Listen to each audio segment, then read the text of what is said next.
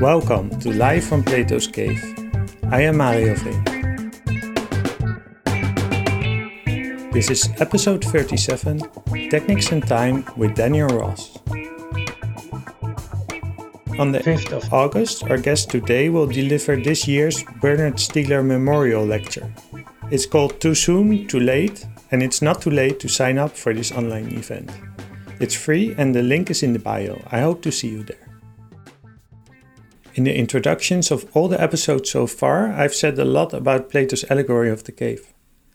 Whatever you think about the possibility of exiting the cave towards the eternal and natural world at the surface, there are two fundamental observations we can make about the prisoners in the cave.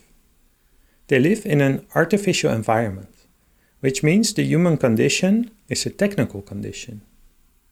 And they live in time. To be means to be temporal. It means to have yesterday, today and tomorrow. But what is the relationship between these two observations about our life? It's clear that the technical condition is subject to change. What technology means? It changes all the time, and it changes very rapidly in our age. But what else can we say about technics and time?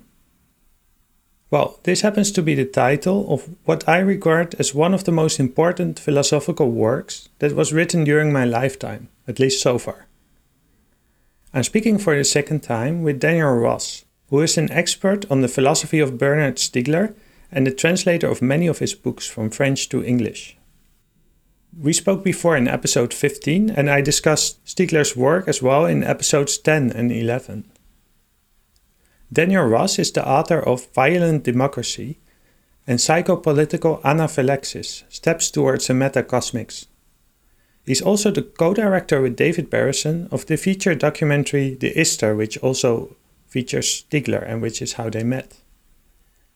Dan has published 11 volumes of translation of Stiegler's work. And in this episode, our focal point is the 4th volume of Technics and Time. It's not yet published for reasons we will discuss, but you can read Dan's summary of it through the link in the description. We begin with an introduction to the series Technics and Time and its relationship to Heidegger's being and time. We then speak about the relationship between technics and memory and the place of Technics and Time 4 in the larger series. We discuss education as a fundamental trait of human existence and the meaning of locality or being there. Just before the younger generation barges in to disrupt the interview and technology almost fails us, we discuss the role of the university and academic freedom. All right, here we are again. We're going to do something a little bit strange because we're going to speak about a book that hasn't been published, that you've translated, but the translation is not in the public domain. You've written a summary of it. And the summary people can download, they can read it, but it's still quite complex. But you've also written an introduction to it, but it will be published soon, I think, right? Yes, soon is a relative concept, but I would guess beginning of next year. Okay, great. The book I mentioned is Technics and Time 4. Yeah, it's a little bit difficult to think about how to introduce that, and we've done some previous episodes about that, but yeah, maybe just start with the title. Why did Stiegler call this series of works Technics and Time? Okay, yes, that's a good question and a good place to start. Well, we are beings who live in time, but what does it mean to live in time? We are beings who know that we live in time, and maybe that's even more important than just to say that we live in time. How do we know that we live in time? Well, firstly, because we can see the second hand of the clock ticking over, and so this gives us a sense that we are in time, and we can think, well, we don't need to have a clock to feel that we are in time. But are we so sure about that? Are we so sure that if we didn't have a clock of some kind or another, that we would still think that we live in time. And if we generalize from that question, we can ask, well, what is a clock? In its most abstract sense, a clock is something that shows us that we are in time. And we could say that every artifact that we produce shows us time. If we look at our phone and we see photos that are stored in that phone, then we see time. If we pick up the Bible and we read what was written there about Jesus Christ, then we have a sense of time. And if we pick up a stone tool that we find on the ground from 1,000,000 years ago, then that is a clock. And so what Stiegler wants to say is that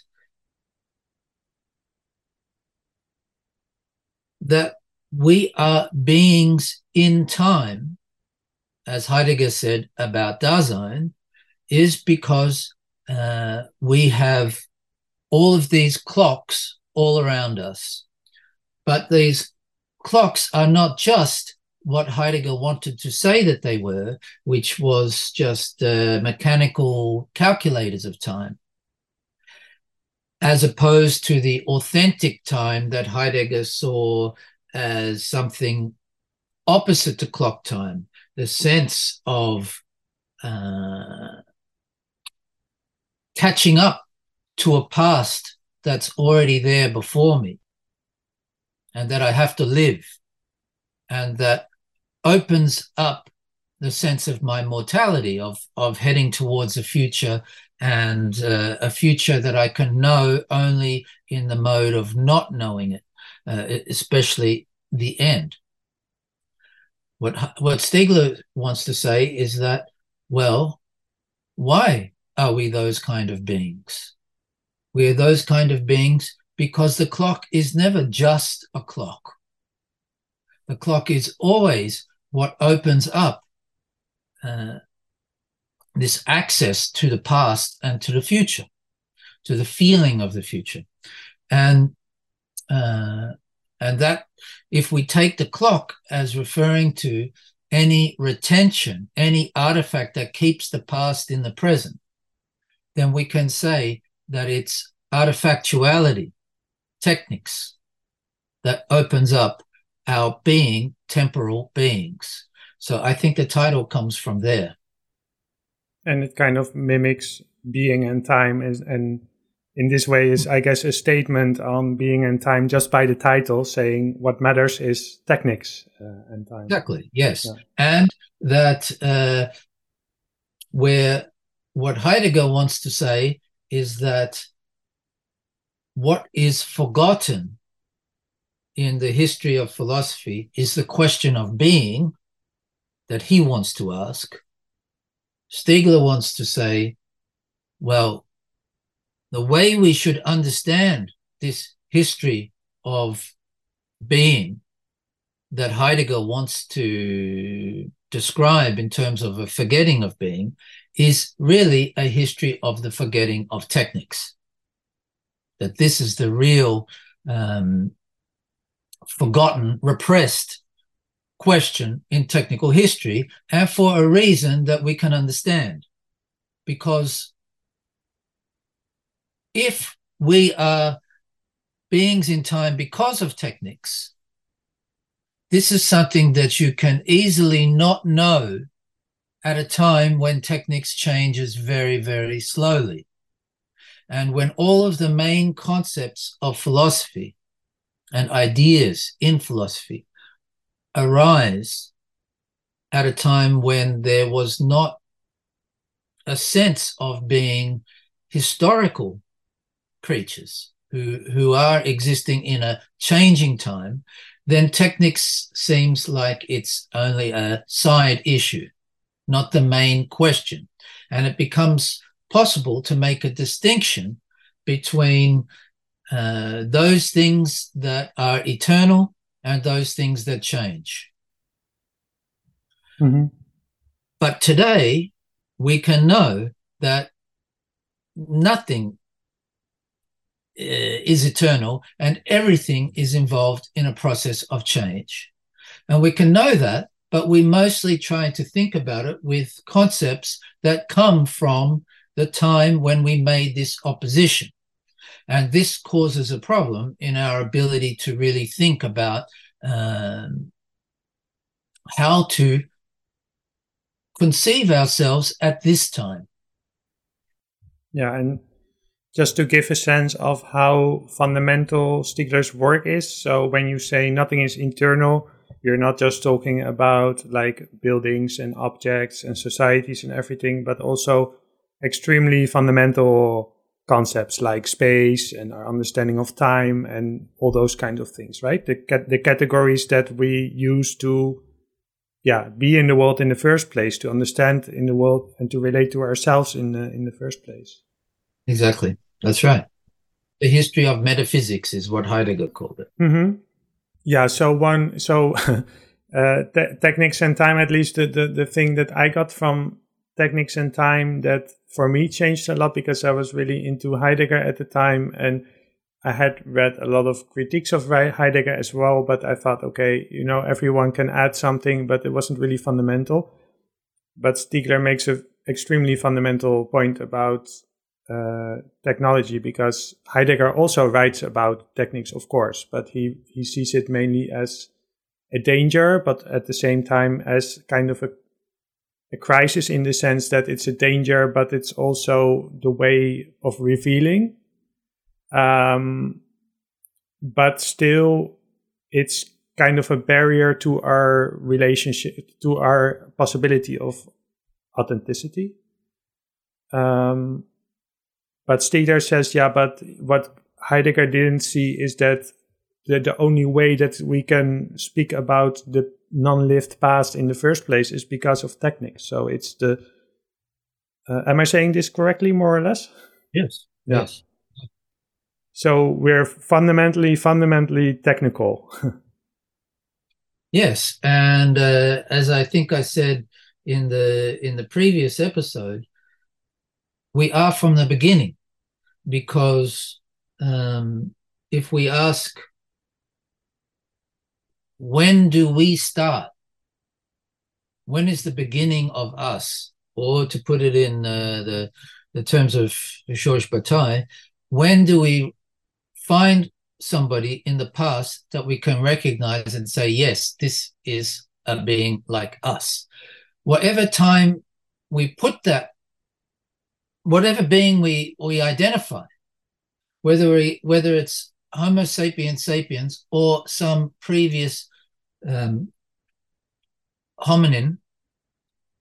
an ancestor of ours, that being is already technical. And that means that its organs, and in particular its brain, but not only its brain, its hands and so on, are already a product of a very, very slow co-evolution between tools and bodies and brains, to the point that at a pace that's so slow that you can't identify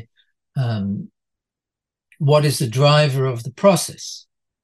But in any case, the outcome is that from the beginning, we are already technical. From the moment we exist, we are already technical beings. I just started watching this show on Apple TV. It's called See. Have you heard of it by any chance? No. I just had to, because I was preparing for this conversation, and I started watching it yesterday with my wife. It's about a post-apocalyptic world in which, I guess, climate crisis has destroyed civilization, and there's some people left. It's probably hundreds of years in the future, but they've lost the ability to see. And even to speak of vision is heretic. So they don't even remember the possibility of vision.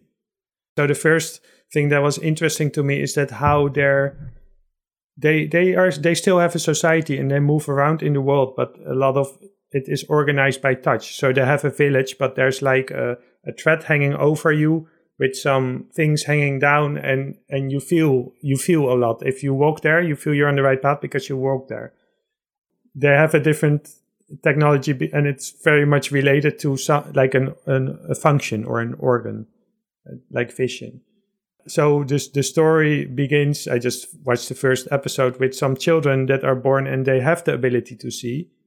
And they discover, so first of all, their world is completely different.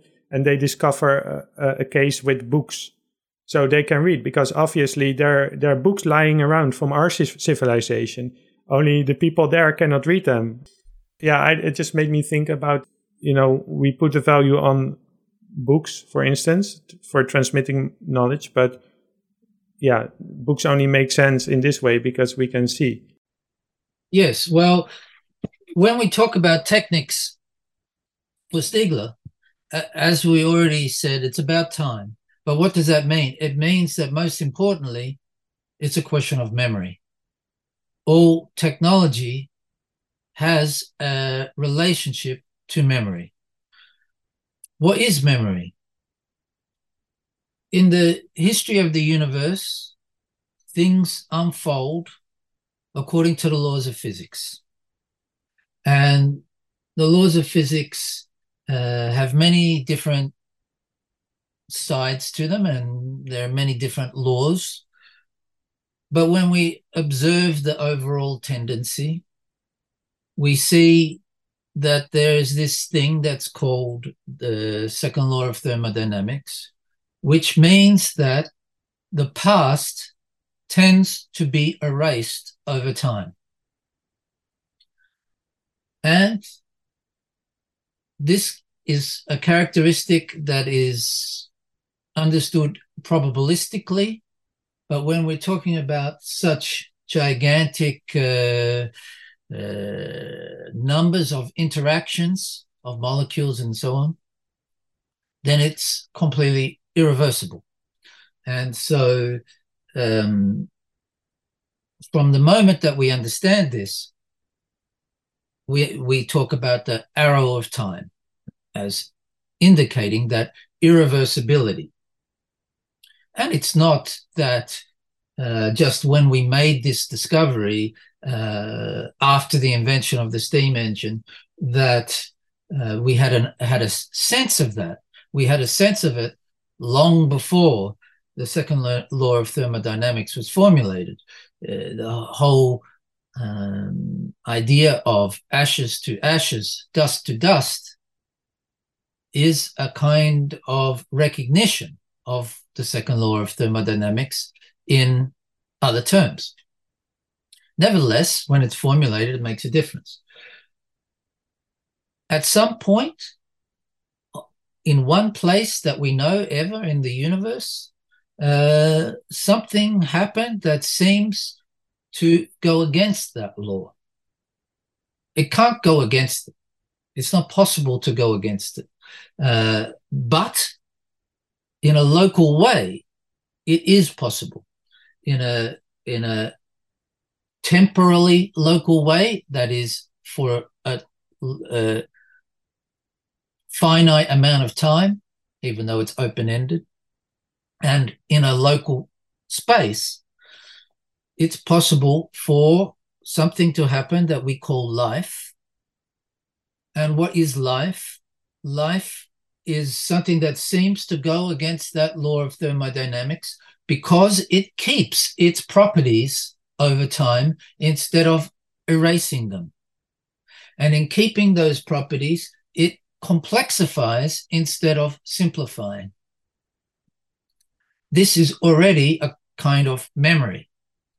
And at a certain point in that history, we have the evolution of the nervous system, which again is a way of keeping the past instead of erasing it.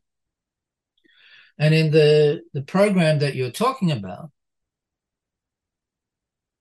what they do is find an archive which itself is temporary and which can be forgotten and lost. But if it's not completely lost, then it can be rediscovered. And the significance of that, as Stiegler points out, is that those first two kinds of memories that I talked about, genetic memory and brain memory or nervous memory, they don't communicate with each other.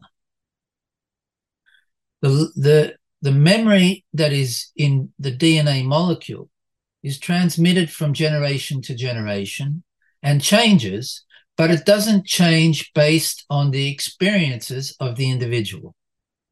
On the other hand, the experiences of the individual are accumulated in that individual's life, but are lost when that individual dies.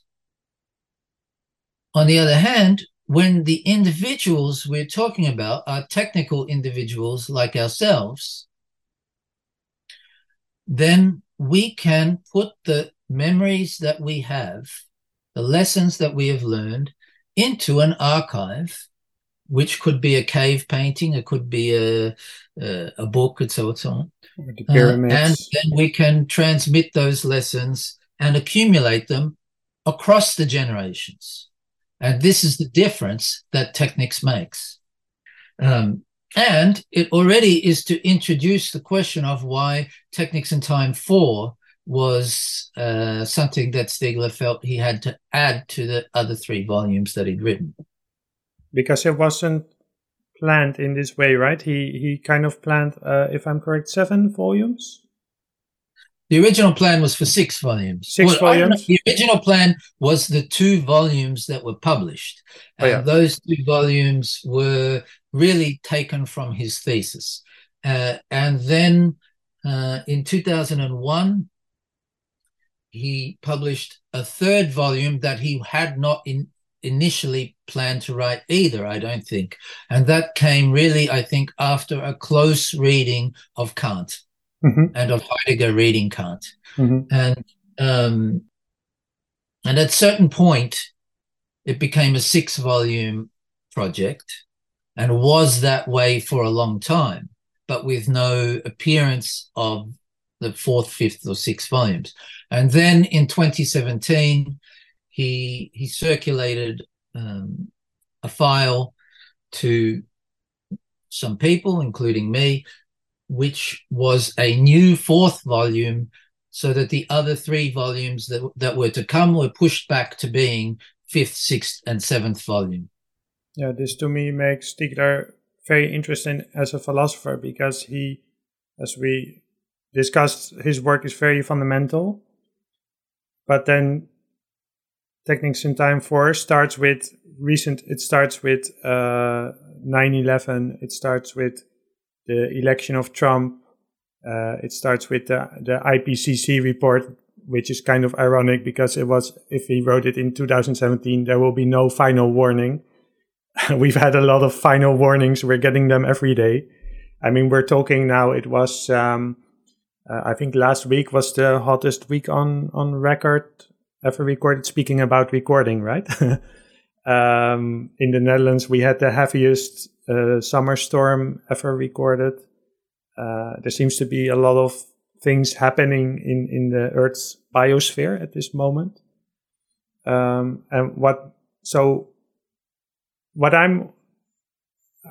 can you say about the fact that if such an important philosopher who's doing such fundamental work is publishing a work which is directly responding to the crisis that we're in at the moment? Last time you mentioned he even wrote a book about Greta Thunberg, which is, it's no one can read it except you. And but so then we're talking about Technics in Time 4, and I think a lot of people are speaking about Technics in Time 1. Stiegler is quite well known at the moment. But this work has been translated, but no one can read it. People can read your summary, but why can't we read the book? Whatever you can, say about that. When Bernard died, it was a complicated situation, and the question of rights and of the future of the estate was complicated, and these kinds of bureaucratic things to do with inheritance and so on take a long time. Um, at the same time, but there are other factors as well to do with the circumstances. But in addition to that, it's not a published text in French either. So Right. it's Yeah. in fact it's not a finished text. No. It's not a complete book. Um, it's almost complete, I would say. It's 10 chapters, and I think it's I forget how many thousand words. 100,000 words or something, I think. Something like that, Yeah. yes. And the but the last chapter has a lot of typos in it, and this is a feature of the way that Stiegler would write. That he would write very fast and make a lot of typos first, and then go back and fix them. So for sure, even from that perspective, the last chapter was never finished. So the first question is why, if he circulated the manuscript in 2017, he himself didn't publish the book before he died in 2020. He had 3 years. So yeah, and he planned also books after that, right? So yeah, many books. he also refers in Technics in Time 4 to books that he will write afterwards. And in many of his books, he refers to many books. So that it's means a feature of his writing that he's got at least, and a dozen or more than a dozen books that he's announcing, but he doesn't write all of them. And but the difference is, in this case, he sent a manuscript, and so I think the fact that he did that but he didn't publish it means that it wasn't finished. And in fact, he would say in emails and so on and in person that he was going back to that text. So it's for sure not a final book. So its status is ambiguous in that sense. But the problem is that it's not going to get any more final than what it is now. And so for me, it was a book that should be readable by people, and that's the reason that I translated. But it also, a final problem that it has is that it has many images that he's just dragged off the internet and without permissions, etc., etc.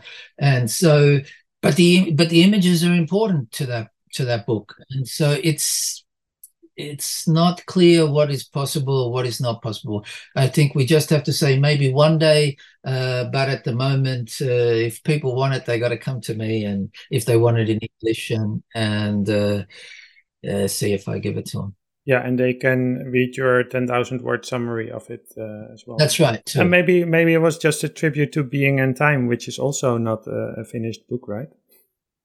Yes, and to tell you the truth, I also have files of some of the other volumes to come later, but those were not written in 2017. Those were written much, much earlier, and would undoubtedly have been rewritten a lot if he ever did publish them. Nevertheless, they exist, and it's his important book. So.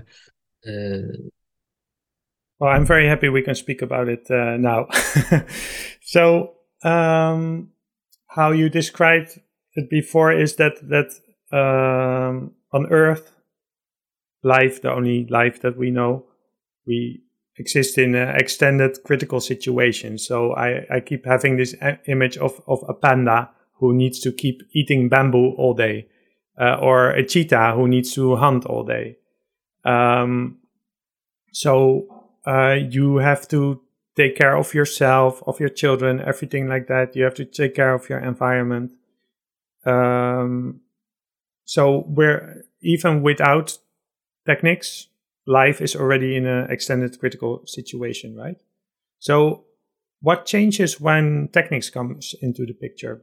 Okay. Well, first we should say extended critical situation is a phrase that comes from Giuseppe Longo and the people that he wrote with or writes with. And this comes from his attempt to try, he's a scientist, to try to think about this question of what Schrödinger called negative entropy, and to ask how to conceive this, because there's many ways that people have tried to understand this, and there's all kinds of confusions and contradictions and uncertainties about this notion. Everybody can have a general idea that what life does is a kind of postponement of entropy. If we see the flow of the becoming of the universe as entropy, then life is like a counterflow, an eddy in the river that flows in the opposite direction until it's swept down river along with everything else eventually. But how should we conceive what's really going on here, and can we really understand it scientifically? This is Longo's question. And one of the problems is that we use words like order and disorder, and then we can get into all kinds of confusions, because lots of things look like order or are order, or what does order mean? It depends on your perspective what order is. Yes, and does it have a scientific meaning? We're much better if we're not talking about order, but we're talking about organization. And what then does organization mean? It means the way in which the parts are related. And when Longo was trying to think about this question and how to study it scientifically, he thought about the idea that you can count the complexity of an organism in some way. You can count it in terms of parts. And then if you can count it, you can start to mathematize it. So you can look at an organism and divide it into countable parts, how many organs it's got and things like that. I'm simplifying what he did, but the point was to not to assume that it's mathematizable, because that's the last thing that Longo wants to do, but to raise the question, if we can find a way of counting in relation to organisms, even if it's quite an artificial way, in order to then say, yes, we can mathematize negative entropy in some way. However, that wasn't enough. The situation is more complex than that, because we are not static. We are a process that's always undergoing change, and that doesn't just maintain an organization in a frozen state. That organization is, as you say, is always in a constant state of crisis. And this is why he refers to the extended critical situation. To go to your question about what difference it makes, for the panda or the cheetah, the programs that they follow in order to try to maintain that consistency of their organs as they fulfill the plan of their genes, that program comes to them from their genes, combined with the possibility that some lessons can be learned along the way. There's a good lot of bamboo over here, and I can know this, I can know that. Danger is over there, prey is over there, whatever. Those sorts of lessons are learnable.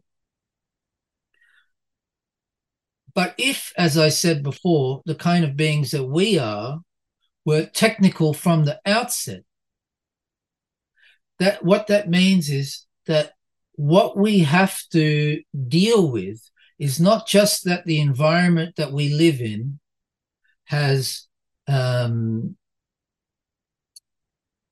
accidental characteristics, surprises, problems that come to us, heavy storms, all sorts of things that can happen that we have to be able to cope with through those genetic and instinctual programs. In addition to that, and from the outset, we are the co-creators of our milieu, of our environment. And that means there's a new agent of instability in that environment. That new agent of instability is ourselves. And if we are that agent of instability, and if it's there from the outset, then for us, it was never enough to just follow genetic or instinctive programs. From the beginning of who we are, we always needed to find other ways of taking care of those inconstancies, infidelities, problems of the environment, which is why we have education. And what is education? Education is a way of transmitting programs of behavior, which means how you make selections about what to do, and of transforming those lessons by accumulating them, condensing them, and creating new lessons when those old lessons become obsolete, stale, and so on. So we are always a kind of creature that has to invent its way of living, which means it has to ask itself what it is to live, and which leads to many, many other questions. And that gives us ulcers. Do you know this book, Why Zebras Don't Have Ulcers? No. I haven't read it, but just the title. I mean, I just had to think about, well, the zebra only has to take care of itself and its offspring. We have to take care of the entire world and the world we created, and we have to transmit that knowledge as well to our children. So that's very stressful. So that's why we get ulcers. Yes, but you know that quite some years ago, the idea that ulcers are caused by stress was challenged by an Australian scientist who said that it was really a particular bacteria, and was criticized for it, and invented a medication, and did what some scientists have done, but not very many. He made himself the first patient of this medication and cured his own ulcer in this way. And so now we know that ulcers probably have no connection with stress, but it's beside the point. Right, yeah. So I worked in medical education for 13 years. I'm leaving now, but that's one... I still didn't pick up any medical knowledge. But they do speak in medical education, they speak a lot about lifelong learning. So in the sense that when you become a professional, when you get your degree as a doctor, that doesn't mean the learning stops, but you have to keep up with developments and everything like that. So I guess that's a pretty accurate description, right? Lifelong learning. We have to keep taking care of the system that we live in, and the world that we create, the cities that we build. Yes, exactly. So, okay, but this is pretty much the human condition. So that's already, if this is a critical situation, if we are in a crisis, if in the sense that our life is a crisis because we know that at one point we die, and we have to kind of fend that off as long as possible. But we're also in a crisis. We're in the poly-crisis, people call it, the ecological crisis, biodiversity crisis, climate crisis, all those crises. So Stiegler wrote this work in the beginning, he mentions the IPCC reports. So what is it then, according to Stiegler, that makes this crisis different than what we had before, to such a degree that he needed to write an extra volume of Technics in Time? Well, there are several things, but let's focus on probably the main one. To do that, I need to tell another story. It might be a bit of a longer one, but I think it's worth telling. I said that we were technical from the outset. Stiegler says this by saying that there is a default of origin. The origin cannot be found. It's already there. It's already complicated at the beginning. But at the same time, he says that it's stretched across two moments. The moment when we begin to use techniques, which is, as I said, already a question of a new kind of memory. And the moment when we begin to use techniques in order to save our memory, or in order to add to our memory. And that begins, for instance, when we paint caves and so on. But the distance in time between these two moments is huge. It's much more than 1 million years ago when we first begin to shape stone tools. But it's only a matter of tens of thousands of years ago when we begin to create artifacts designed for the purposes of memory and dreaming.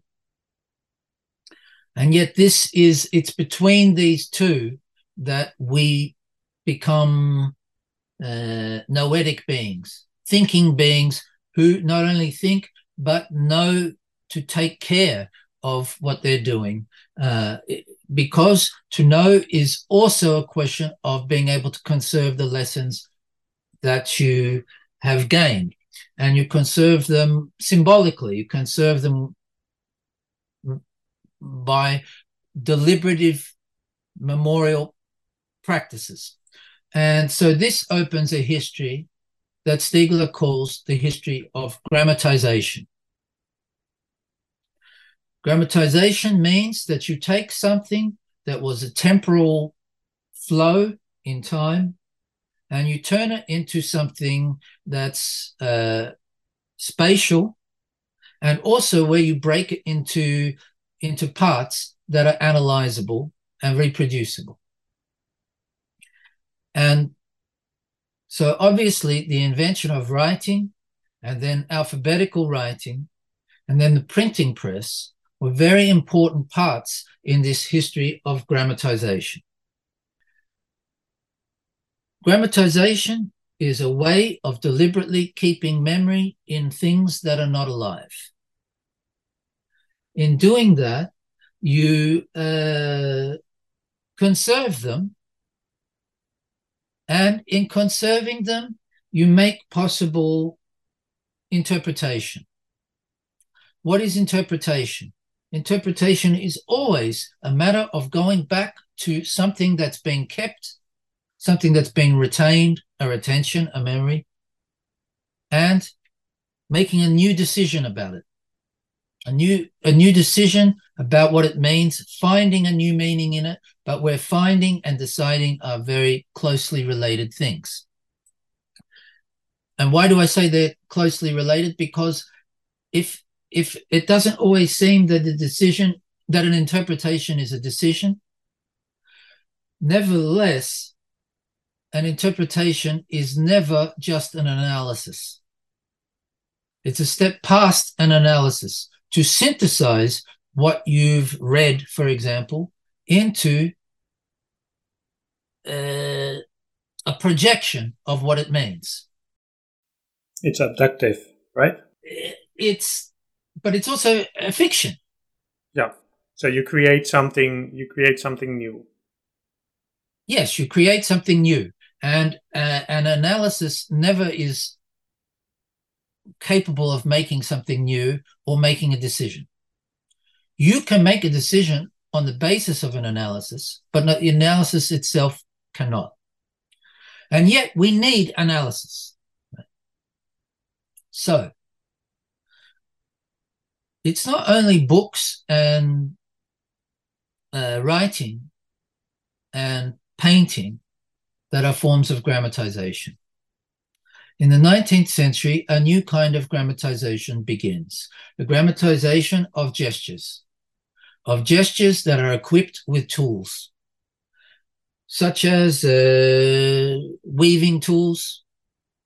And when we grammatize those gestures, we break them into their parts, we analyze them, and then we do something that had not existed before. We create a machine that can reproduce those gestures. This is the beginning of automation. A machine that can do what we previously could do and can do it without us. And in doing it without us, it takes away the necessity of our interpretation. It becomes an automatic system.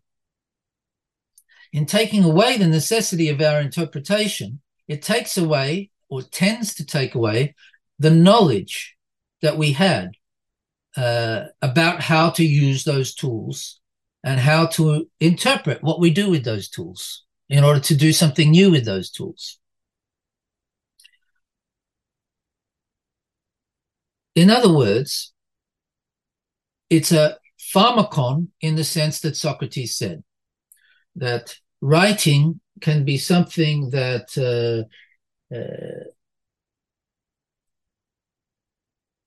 can aid in our memory, or it can block our memory because it becomes a crutch that we rely on and then we forget how to remember. And this is true of knowledge in general. But Socrates was not writing in the age of machines. Marx was writing in the age of machines, and Marx did say something about this question in the Grundrisse, in what's called the fragment on machines, where he understood that capitalism is a system that takes the knowledge that was in brains about how to use tools and programs it into the machines that he called fixed capital. Fixed meaning that it's taken away from the living process of memory and work. But again, that's not the end of the process. If we are creatures who have to take care of the inconstancies of our environment and take care of the inconstancies of the environment that we ourselves are responsible for, then that means that we have to be capable of making new interpretations, new discoveries, and so on. In other words, we have to always double up in our repetition of that original lack of origin. We need to invent new tools, and then we need to invent new ways of living with those tools, having practices with those tools, recording those practices, transmitting them, and so on. What continues after Marx is a process that leads through analog technologies like television and eventually to computers, that in the end seems to take away all of that possibility of generating new interpretations.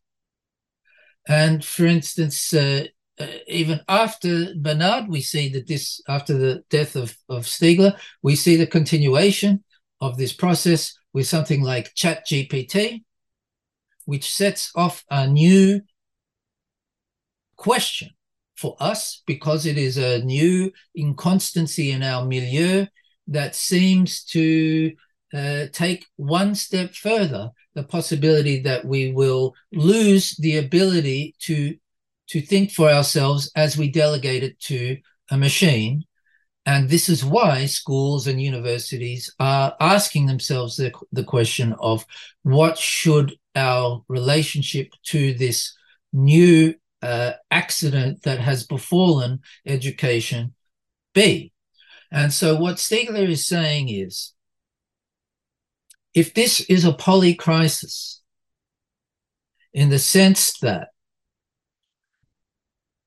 we live in a system that contains many systems, and where systems are in relation to other systems, and where all of these systems, or many of these systems, are reaching their limits at the same time, because every system can only function within certain limits. The system of your organism can function within only certain limits of temperature, limits of fluid intake, energy intake, and so on. Many limits apply to that system, just like apply to a society or apply to a biosphere, an ecosystem, etc. They have a tolerance, but that tolerance has a limit. And when those limits are breached, there's only two choices.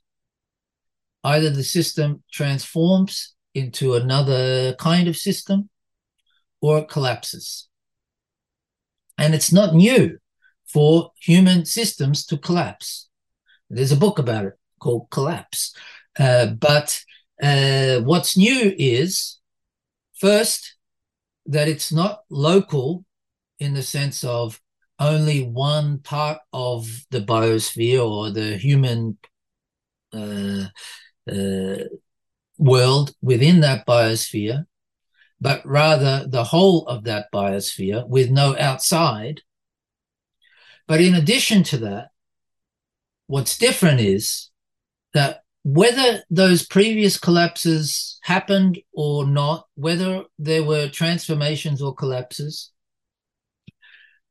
there was still the capacity for trying to learn lessons and develop new interpretations and new kinds of knowledge and new kinds of program, new kinds of practices, and new ways of taking care of those problems. Yeah, also because you can move somewhere else, right? I have to think about the Mayan society, where, you know, they built this whole civilization that we can see the remains of. We don't know exactly how they lived, but it looks like at one point their society collapsed. So let's say you can build this city, you can build this country, this society, the society can collapse. But then you can move somewhere else. So if you fail to take care of this environment you created, you always have the possibility to move somewhere else. But now we live in the entire world. So the entire world has become our technical environment. And if that collapses, we have a big problem. We cannot move somewhere else. Right. But the second point that I want to make, and which I think is Stiegler's real point, is that in all of those previous situations, it was not a question of an automation process that was taking over from our own ability to think and take care of problems that we face. And whereas today, not just in the age of ChatGPT, but for a long period in the history of industrialization, the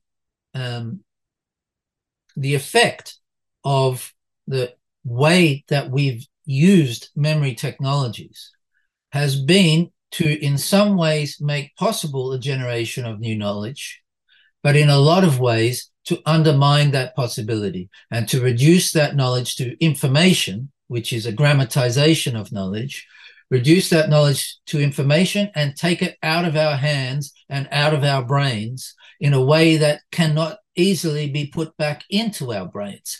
And so all of those crises that existed in previous situations are doubled when what's also in crisis is our ability to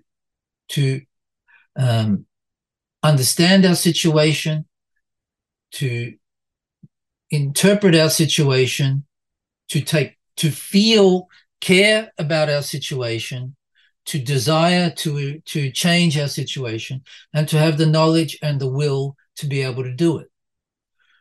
His point was that knowledge and will and desire have conditions, and those conditions are technical, and as technical, they are pharmacological, and we haven't dealt with. We've dealt at a scientific level with the causes of the climate crisis. But what we haven't dealt with, and the crisis of biodiversity. And why does biodiversity matter? Not just because when every time you lose a species, you end a trajectory of a particular kind of unfolding of that molecule of life that can never come back, but also because ecosystems depend on the relationship between species and the diversity of species and of the organs of those species in order for that ecosystem to maintain not stability, but a metastability, a crisis stability, a stability that's unfolding. So metastability means you can adapt to it's more of an open system, right? You can adapt to changing circumstances. And it means it can look like stability for quite a long time, but there can be undercurrents of change that are then necessary if that ecosystem, say, or any other system is entering into a crisis of its limits, that those undercurrents are also the resources by which, instead of collapsing, transformation becomes possible. Mm-hmm. What Stiegler wants to say is that for us, the diversity in question is not just the diversity of ecosystems. It's the diversity of the possibility of interpretation.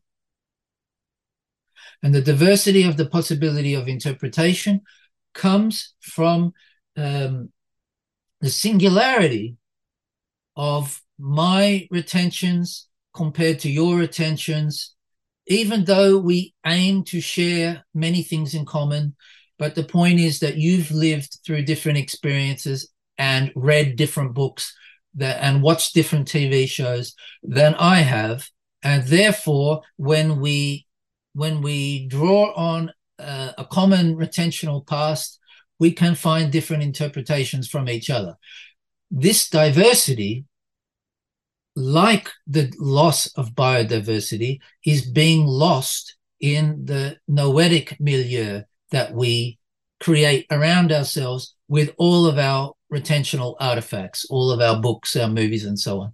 And if we lose that diversity, then again, we lose those undercurrents that mean that when we find ourselves in a serious crisis, it can turn out that something was building from long ago that just needed to be for the right conditions. And if we grab hold of it in the right way, then we will be able to transform into something new. But if all of our time is compressed into a very flat world and all of our singularity of existence tends to be standardized with each other, then our capacity to draw different interpretations from the past, not only different from the past, but different from each other, in order to then have a real argument with each other that then we can resolve into something, all of that is destroyed. And we find ourselves in a desert with no resources, and then we have no choice but to collapse. Right, and it's also a crisis of the imagination, because Just like someone who grew up in a city, never has been really to any nature, cannot imagine an alternative to living in a city. I guess one of the things that is eroded if our imagination, possibility to imagine other alternatives, other possible futures, is also conditioned by the technical environment. This technical environment also erodes this possibility of imagining different futures, or at least if you imagine a different future, it doesn't make any sense to you or to the people around you. Yes, and that's very true. And that's what he argued in Technics and Time 3, where he wanted to have a critique of Immanuel Kant precisely on the grounds that Kant thought that the schematisms of the imagination were just eternal.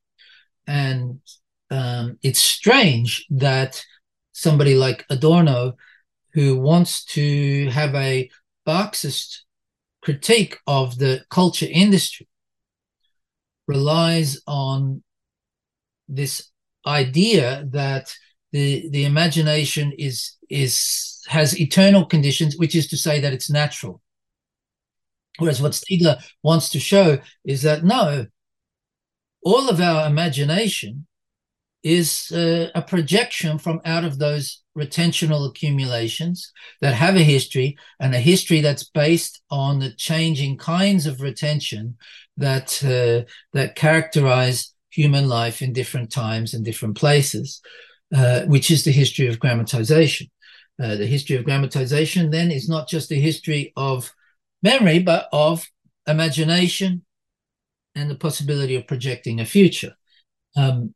And that also means that when I say that, for instance, automation destroys the conditions of or in the way that we've deployed it, destroys the conditions of education and therefore of knowledge and of will and desire and imagination, that doesn't mean that prior to that, education was just a natural process. Education always had technical conditions.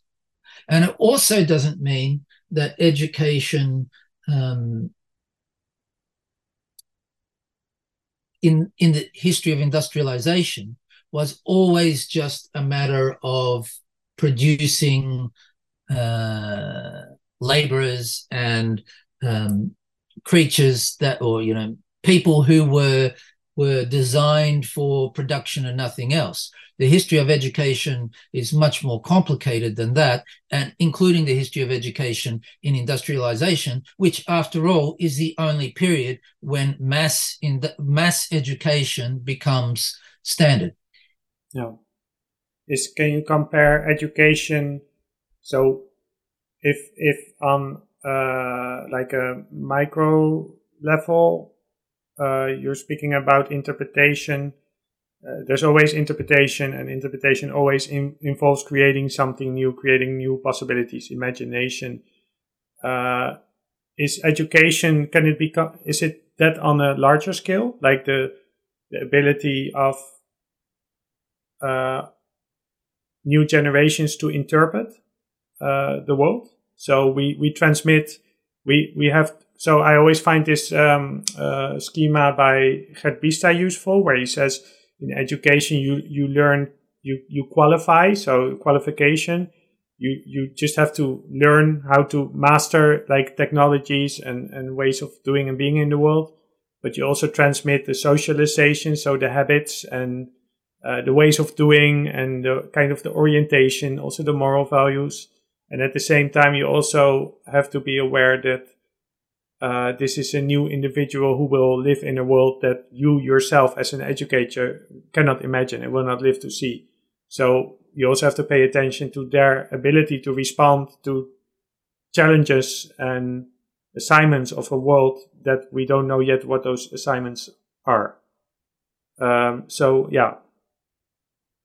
Right. And that's a new situation, really. I mean, new in a long time scale. If you were born in ancient Greece, you don't have to be educated for a changing world that you can't understand, blah, blah, blah. The world's not changing that fast. And when we say changing, what is the main way that we mean by changing? The speed of the change of the process of grammatization. So that in the past, say at the beginning of industrialization, it's a change. If, say, somebody's parents were educated in the form of going to church to worship the book, compared to their child who attends school, learns to read properly, and is inducted into the world of books in general. It's a change. However, it's a change where there's still in common a lot of characteristics of the grammatization process at that time. So you can still anticipate. So if I look at my own history, I was born in 82. So around 1990, I graduated primary school, and there the PC was coming up. So the older generations didn't know a lot what that would look like, but they could say, well, it could be a good idea to go in the direction of IT. So there's still, okay, in 10, 20 years, our society is going to change, but we also kind of can imagine in which direction it will be. So maybe we can educate you in that direction. But now it's going so fast that we cannot even do that anymore. Yes, definitely. So then we have to ask, okay, let's ask about education in a general way, and we can relate it to Technics in Time 4 as well. In Technics in Time 4, it's called what's it called? It's called the Faculties and Functions of Noesis in the Post-Truth Age, right? And when he says functions, then you can have an idea that it's a kind of functionalism, that knowledge, truth, desire, will, all these things are thought about in a kind of functional way in relation to a being that is not just a natural being, but is already from the beginning, as I said, an artificial being, but an artificial being that has functions. And then you could think, well, education has functions. Education is a function. And you'll be right. Education has the function of conserving, transmitting, and making possible new lessons, etc., etc. However, it depends on dysfunctions in order for new steps to be taken. And so in relation to this rapidly changing world, we could ask then, so is the problem that the dysfunctions are coming so fast that we don't know how to adopt them, right? And there's something true about that. But there's also something true about the opposite, that we could say, well, what's being eliminated through this automation of everything is the possibility of knowing dysfunctions, that everything dysfunctional is erased from the outset because it's there's only one imperative that guides all of the implementation of all of these systems, and that is efficiency, and efficiency is the elimination of dysfunctions. So what then is education? For me, there's one little text that Bernard, speaking in a short interview, it's only like 3 pages long, that is the best distillation of these questions, even though they're very complicated questions, but of the heart of them, and of the heart of them of what makes him different from other philosophers and many other people as well. When we say that we can think about, that we need to raise children to be capable of relating to a different world than we know. We mean that they need to be able to think for themselves. And that we can say that this means they have to be capable of autonomy. And when we say autonomy, we think it's the opposite of being automatic, right? If you're behaving automatically, you're not being autonomous. If you're being autonomous, you're not being automatic. However, this way of thinking leads to a fundamental mistake in the conception of education, especially today. In this interview, what Stiegler says is, think about life of all kinds. It's made up of automatisms. Life is automatism. While we're conducting this interview, this conversation, all kinds of automatic processes are happening constantly without our being aware of it. Our heart is pumping, our breathing is going on without a single conscious thought being needed to do it, and many other automatic processes, and including within individual cells and so on. Automatism is life.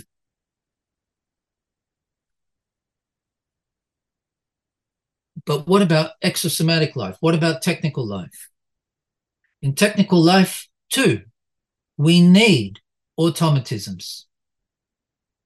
And we need to acquire automatisms that are not natural. Why? I said before that what interpretation is the ability to draw something new from retentions that you have in your brain or in a book or wherever. What makes you have that ability? What makes you have that ability to interpret retentions is the ability to pay attention to retentions. We do not naturally want to pay attention. To be able to pay attention is something that has to be cultivated. It's the first thing that we have to cultivate before we can lead to other kinds of education. The ability to pay attention itself involves the cultivation of automatisms, the ability to sit still and so on. The ability, if you're learning the piano, to do your scales in an automatic way, but one that requires you paying attention to what you're doing, to be able to learn that, to read the music. So what Stiegler would say is, what does autonomy really mean? Autonomy really means the fact that by acquiring automatisms, you can then disautomatize in relation to those automatisms. So if I learn my mathematical times tables in primary school, it's an automatism, and it's purely mechanical, a mechanical process of memorization. But with this automatism, I can free up thinking space to be able to think more complex mathematical things. Yeah. Do you play an instrument? No, I don't. Okay, well, this is a lot of times musical teachers explain, improvisation, for instance, jazz improvisation. So you need to practice those skills. You need to automatize everything in order Yeah. for you to be able to improvise, to be free to play together with other people and to create new music. Yes, and musicians and dancers understand the fundamental significance of acquiring automatisms. Yeah, they're very boring. They practice the same thing every day over and over again for many, Right. many years. Yeah. And what does that mean too? It means that you have an authority that is telling you that you have to do that Right. inside your mind. Right? We call that authority the superego. If I don't practice, I'll feel guilty. If I let one day go by, no, I have to. I have to keep doing it and doing it and doing it. And so you internalize an authority. Yeah. Right? But that means, sorry to interrupt you, because I have to think about this book from Matthew Crawford, The World Beyond Your Head, where he refers to, because we were speaking a little bit about Kant before, because Kant's idea of autonomy is very different. It has to do with that, and in this book he also makes an argument that you have to submit yourself to the authority, not just of an educator, but also of the world, of the instrument, of the world around you. Yeah, exactly. And yet, I think that what's happened in education, at least in Australia, and I don't think it's only in Australia, is that the whole notion of acquiring automatisms, the whole notion of the necessity of cultivating the possibility of paying attention, and the whole notion of internalizing an authority. Internalizing meaning it comes from outside and put it inside. It comes from an outside figure with whom you identify in some way, a parent, a teacher, etc., and make that your authority, even if it's a very complicated issue. All of that tends to become weakened and eliminated in the name of an idea of moving beyond a kind of oppression or repression that fails to notice that the problem that we have today is much more a question of regression than repression. And that means going backwards. And that means undoing that ability to internalize an authority, undoing the ability to acquire automatisms, and especially undoing the ability to pay attention. But if you don't pay attention, you can't do anything else. And to learn to pay attention, how do you learn to pay attention? You learn to pay attention if there is somebody who knows how to pay attention to you. And that doesn't mean hovering around or validating everything you say. Paying attention as a parent or a teacher too is a question of technique. And that technique is a very complex interaction. And it's what Winnicott tried to describe in relation to transitional object, but I don't know if we want to describe that.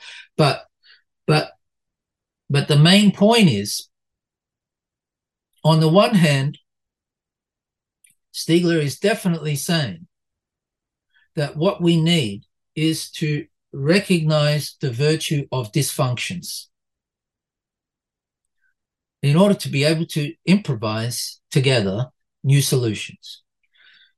But on the other hand, what he's also saying, and which differentiates him from many other people, I think, is that it's absolutely a lost cause if we don't remember that we have to find ways of renewing our ability to cultivate attention in young people through cultivating attention, cultivating the possibility of acquiring automatisms, through acquiring automatisms and identifying, acquiring the internalization of authority that tells us what we must do. And through that internalization of authority, opening up the possibility of rebelling against that authority and disautomatizing ourselves in order to really compose something new.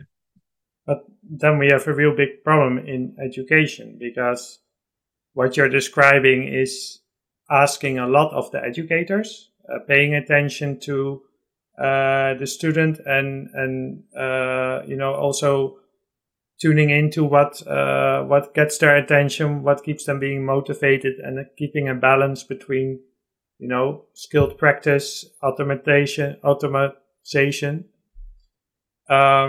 But these educators, they're a product of our education system, which has eroded the attention.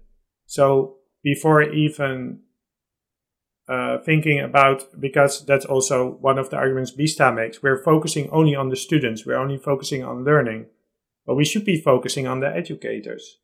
So the educators need to cultivate their attention first of all, right? But this is, maybe it's comparable. The first educators are the parents. So what is the implication of that? Right, that's one of the images, right, in Stiegler's book, where I don't remember the image correctly, but it's like the parents are watching TV or something, and so the parents are glued to the screen and they don't pay attention to their child, and the child is looking at the camera. Yeah. Yes, and look, it's not at all a question of assigning blame. It's a question of understanding the unfolding of these processes and asking through a critique of these processes which is of the crisis of these processes, how to undo that crisis, for which we need reason. And that reason can't just come from the bottom end of the scale, from the parents and the teachers. They are the victims in this as well, which is what that drawing or that picture also means. It means that the parents are not taking their responsibility, but it also means that they are not responsible completely for this situation. And so Stiegler, he wanted to have, and he pushed hard to have in France 500 PhDs over 5 years, I think, 500 PhDs about the relationship between computer technology, network technology, etc., and attention, education, and so on. And he wanted other European countries to also have 500 PhDs devoted to this question, so that there could be 5,000 highly and they all have researchers on this question, right? And they all have their own interpretation, and you get also the diversity in approaches to the same problem, right? And the first thing is recognizing that this is an actual significant problem that has to be turned into a question, and the world that we live in is one in which everybody knows that it's a problem. Everybody knows that attention is an issue. Everybody knows that things that seemed possible a generation ago or 2 generations ago in terms of what children can be raised to not only do and know but care about seem impossible. And yet it doesn't really rise to the level of genuine political debate or genuine policy that tries to measure up to it. Of course, it's a complicated question, but because the society itself, that's again the issue that politics cannot pay attention. So I'm, as you know, a lot busy with the climate crisis, but there's, we all know the movie Don't Look Up. It's impossible to even discuss issues like that because of the lack of attention of politics, of the media, of everything.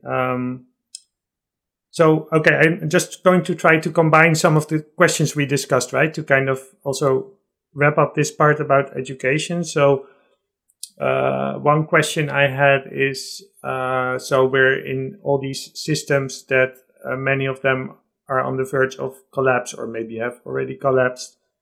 But we're at a critical situation where we want transformation rather than collapse. So what does this transformation look like? And then we can narrow that to the question of education. So one part of that transformation that we need has to do with education. So then the question is, what kind of education do we need? And not just education for young people, but also for professionals, because a lot of professions are changing as well. So people need to re-educate themselves. Everybody needs to educate themselves on climate and all those kind of issues. And then the tension is that the education system we have right now is in a certain system that is also part of the problem. So we want to educate students to transform, to be able to do all those things, also challenge the system, also have all those dysfunctions. But the education system now is focused on teaching them how to adapt to the world. But if we live in an insane society in a way, then it's not good to teach them to adapt to that insane society. But it also creates problems that we also see, for instance, with students occupying their universities because those universities have fossil fuel sponsorships, for instance. So, is there anything? These are a lot of questions, but what are some of the ways forward in education that we can use to address this?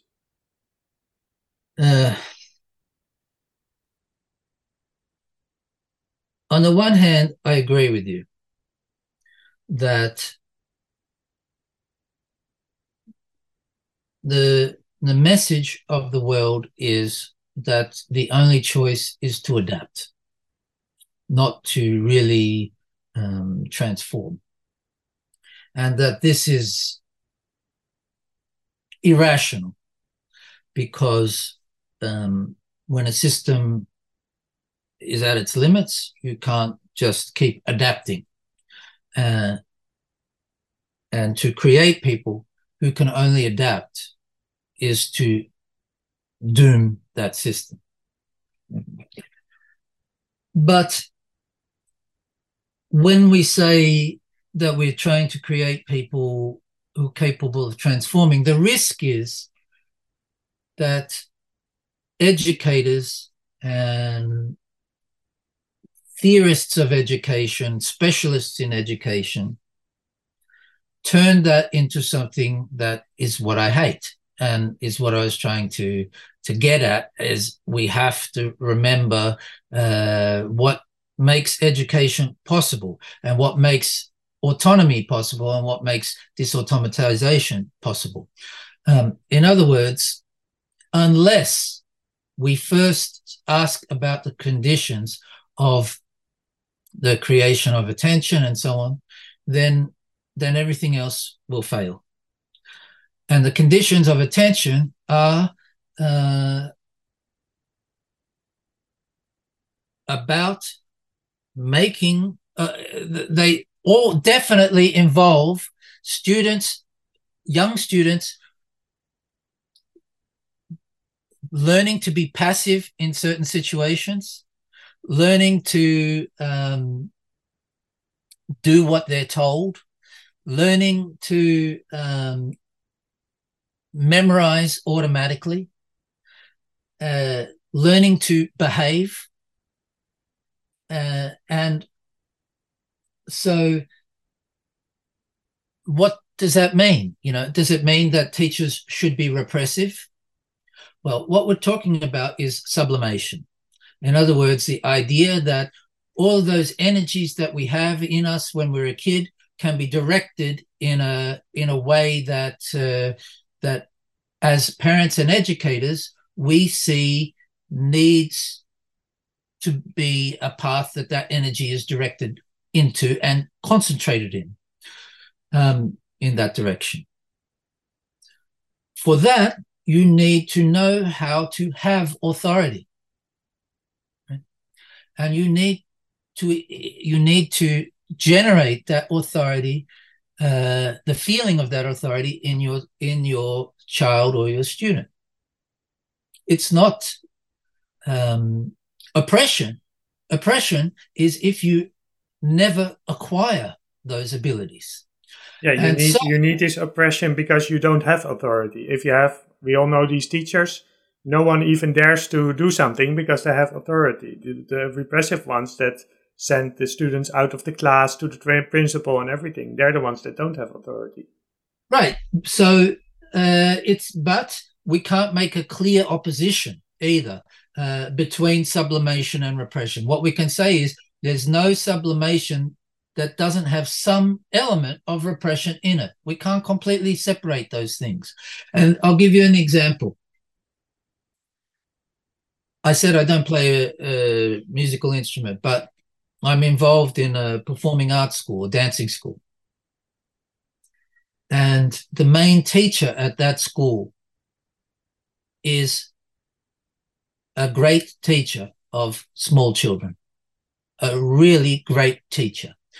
And she can teach students who are younger than primary school age to do things in that primary school teachers can't dream is possible to get them to do. And what does that mean? It means that she knows how to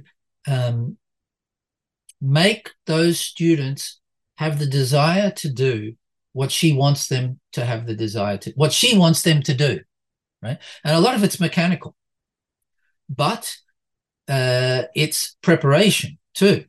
And the first thing that she does for students that are like 3 years old is they have a stretch class. Not the whole class, but they do some stretching. Now, they're not doing stretching properly. Their muscles are not really stretching. So why is she doing that stretching? She's doing it because she wants to establish that this is not the same as this place that you're in now is not the same as another place that you're in when you're at home. This is a different place. It has different characteristics, different rules of behavior, and is a place where you have to be calm and you have to pay attention. It's like a ritual. You make it significant. Yeah. You're here. You're not at home anymore. You're here. You're going to do something which may be exciting, maybe hard, maybe, yeah. Yes. And that is one tiny little example, right? But already you can tell that schools have abandoned that idea. It's too hard, right? It's too hard. And it takes time and they want to be efficient. So why spend 20 minutes stretching? Because you need that time to teach them, right. Blah, blah, blah. Right. But if it's you wasted don't time. start in the first year of primary school, you will never do it. It's like letting a kid grow up in a forest by wolves. Okay. Yeah. If you get the kid back from the wolves and you really work and work and work, you can maybe produce some socialization. I had one experience where I was teaching students in primary school philosophy. So I would go to the grades like 2, 3, 4, 5, 6, just one by one. And I had like 1 hour with each of them. And in some classes, we were, experimenting with what is time. So I would set the timer for 1 minute. First, they would talk for 1 minute to their friend. Then they would listen to music and look at the painting or something like that for 1 minute. And then be silent for 1 minute. And of course, the question is like, which is longer? And they wouldn't believe me that it was really 1 minute and everything like that. But when I came back the next time, they started asking me, "Oh, can we do 1 minute of silence again?" So I didn't even call it meditation or something like that. But they were craving so much, just 1 minute, not doing anything. Yes, things are much more possible than what people recognize as possible. But what makes something possible or not is technique. And So I had a timer there. That's the technique, right? You need different things. And in the example I gave, the only instrument was a floor. Yeah. That's the only instrument you need if you know what to do with that floor. And yet, the aim is not to produce robots, obviously. The aim is to make possible disautomatization when that is appropriate. And it also doesn't mean that the aim is to take away all technical relationships, as we just said. It involves a floor or a clock or whatever. But it does mean that we have to use judgments, which means we have to interpret situations in order to be able to make decisions. And in the case of education today, many of those judgments that we're making are completely wrong. So, for instance, Stiegler, who says very clearly there is no future with that is not industrial for us, that we are technical beings, we cannot live without techniques, etc., also says for young children, screens are only poison. That's what he says. Yes. Those screens in school, yeah.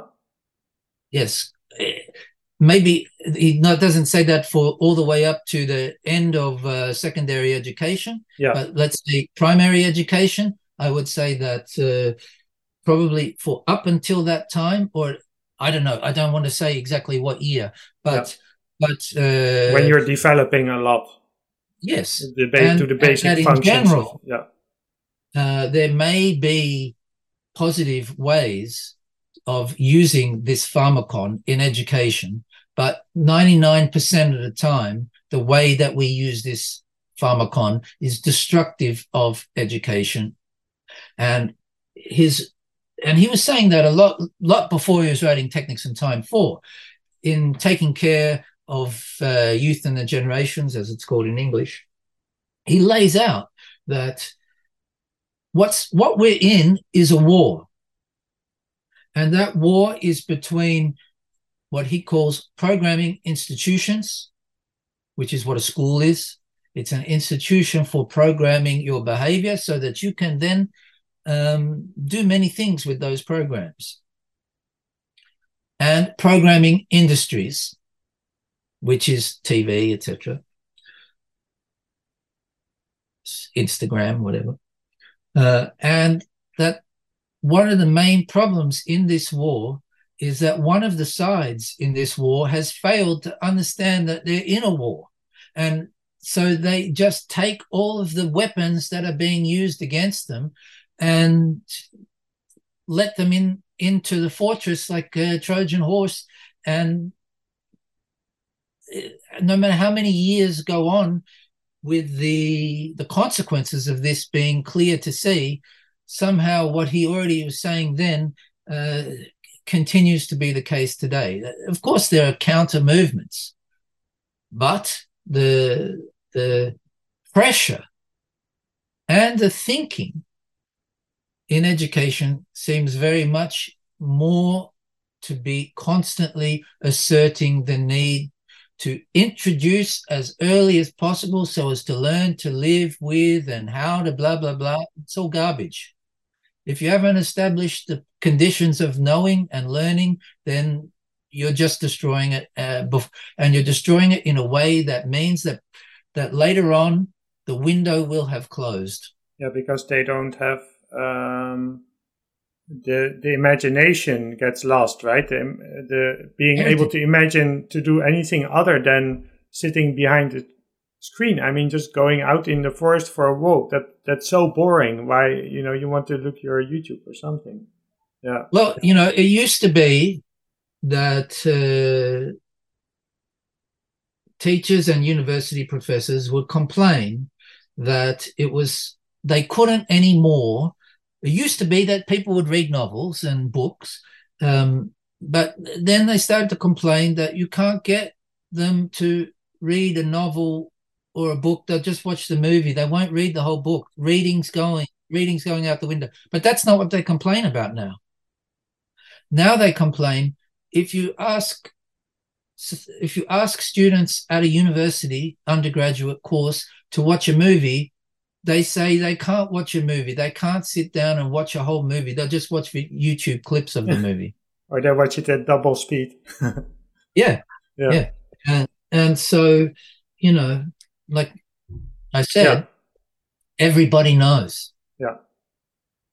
And on the one hand, how you describe this, it seems very much related to the previous episode of this podcast, where we discussed The Natural Contract by Michel Serres. And Serres is also saying being there is getting rarer, and we're in a crisis there. But he describes, you're also talking about a war, but of course Serres describes this as a war with nature. We don't need to get into Serres, but I'm just interested in this notion of being there, and which of course relates to Heidegger as well. Dasein means literally there being, we are the being that is there.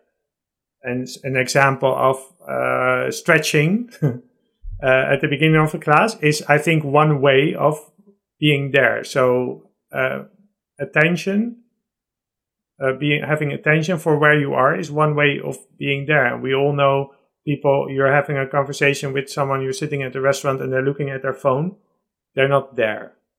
So, the question is, how does Stiegler understand this being there in this locality? First, I want to say, because I just said about the reading and movies and YouTube clips, we have to think about ourselves here, because we are having a conversation about a book. And okay, we've got a good excuse because nobody can read the book. Yeah. But when you can say whatever we want. we have to acknowledge as well that the point of a podcast cannot be as a substitute for reading the book. Yeah, people have to go and read the books. If you let the podcast be a substitute, then you're already losing that war again. So it's like watching the movie. Yes, you get this a is the little movie bit of a taste of it. Yeah, but it's mostly, and that's also why I'm doing it, because maybe it's like trying to convince people to. It doesn't have to be Technics and Time 4, but it's an investment. It's an investment. Any of Stiegler's books, right? And it really takes your attention, because you cannot. Some philosophers are more like, let's say, poetic or something. You can read it kind of while thinking about other things as well. I think Stiegler, really, you have to pay attention. You have to invest in it, but you have. I think we have to, because we get a lot from that. Yes. Well, what he would say is, what do we need in this war? If the war that he's describing is what we face, what do we need in this war? And the answer is, we need concepts. And how do you get concepts? You get them from reading books and thinking about them. Not just his books, obviously, but for me, it's important that it's his books. So, to go to your question about the there, because that is the main issue in Technics and Time 4. For Heidegger, the there is already there. It's already there, but it's already there in the life that we are born into, that comes before us, that is the language we speak, the culture that we're part of, the family background that we're born into, etc., etc. It's waiting for us when we're born, and so we're always catching up to that already there, that's waiting for us, and that we then have to be. We have to be. We have to adopt that already there, so that we can be, right? And so we hit the ground running, and we can never. We have to catch up, but life is also moving on, so we can never fully catch up because we're always in the motion already. And so our we are future beings, but our future is always also about catching up to the past that we haven't got to yet. And it's a complicated idea, but his idea of what it means to be mortal is like this. What Stiegler wants to say is that this already there is made of memory technologies, and there is no there that is not what he would call tertiary retentional, which means if I don't talk about Husserl for a few minutes, then we can say that tertiary retentional means the memories that are contained in artifacts that are already there, that we adopt in not just in the books that we read, but in the calendars that we adopt, in the maps that we adopt, everything that gives our space and our time a symbolic signification and meaning that we can draw from that signification, and so on and so forth. Like we said in the beginning, Technics is also our only possibility of relating to the past. Yes, and in Technics in Time 4, he talks about this thing, the idiotext. I won't talk about it too much here, but the idiotext was an idea that came from his thesis, and which would have been the main topic of the last volume, the final volume of Technics in Time, if he'd written it. But he did write about it in other texts. And it was a way of trying to think about spirals of processes. And if you think about what we said about entropy and negative entropy as a kind of counter spiral in the river, then this is what an idiotext means. It means a spiral of life, and a spiral of technical life for the exosomatic beings that we are. And so if we ask, how exactly is it that by just going back to some retentions that we have in this book or whatever, that we can draw new interpretations? How exactly does that happen? Then he would say it's something like this.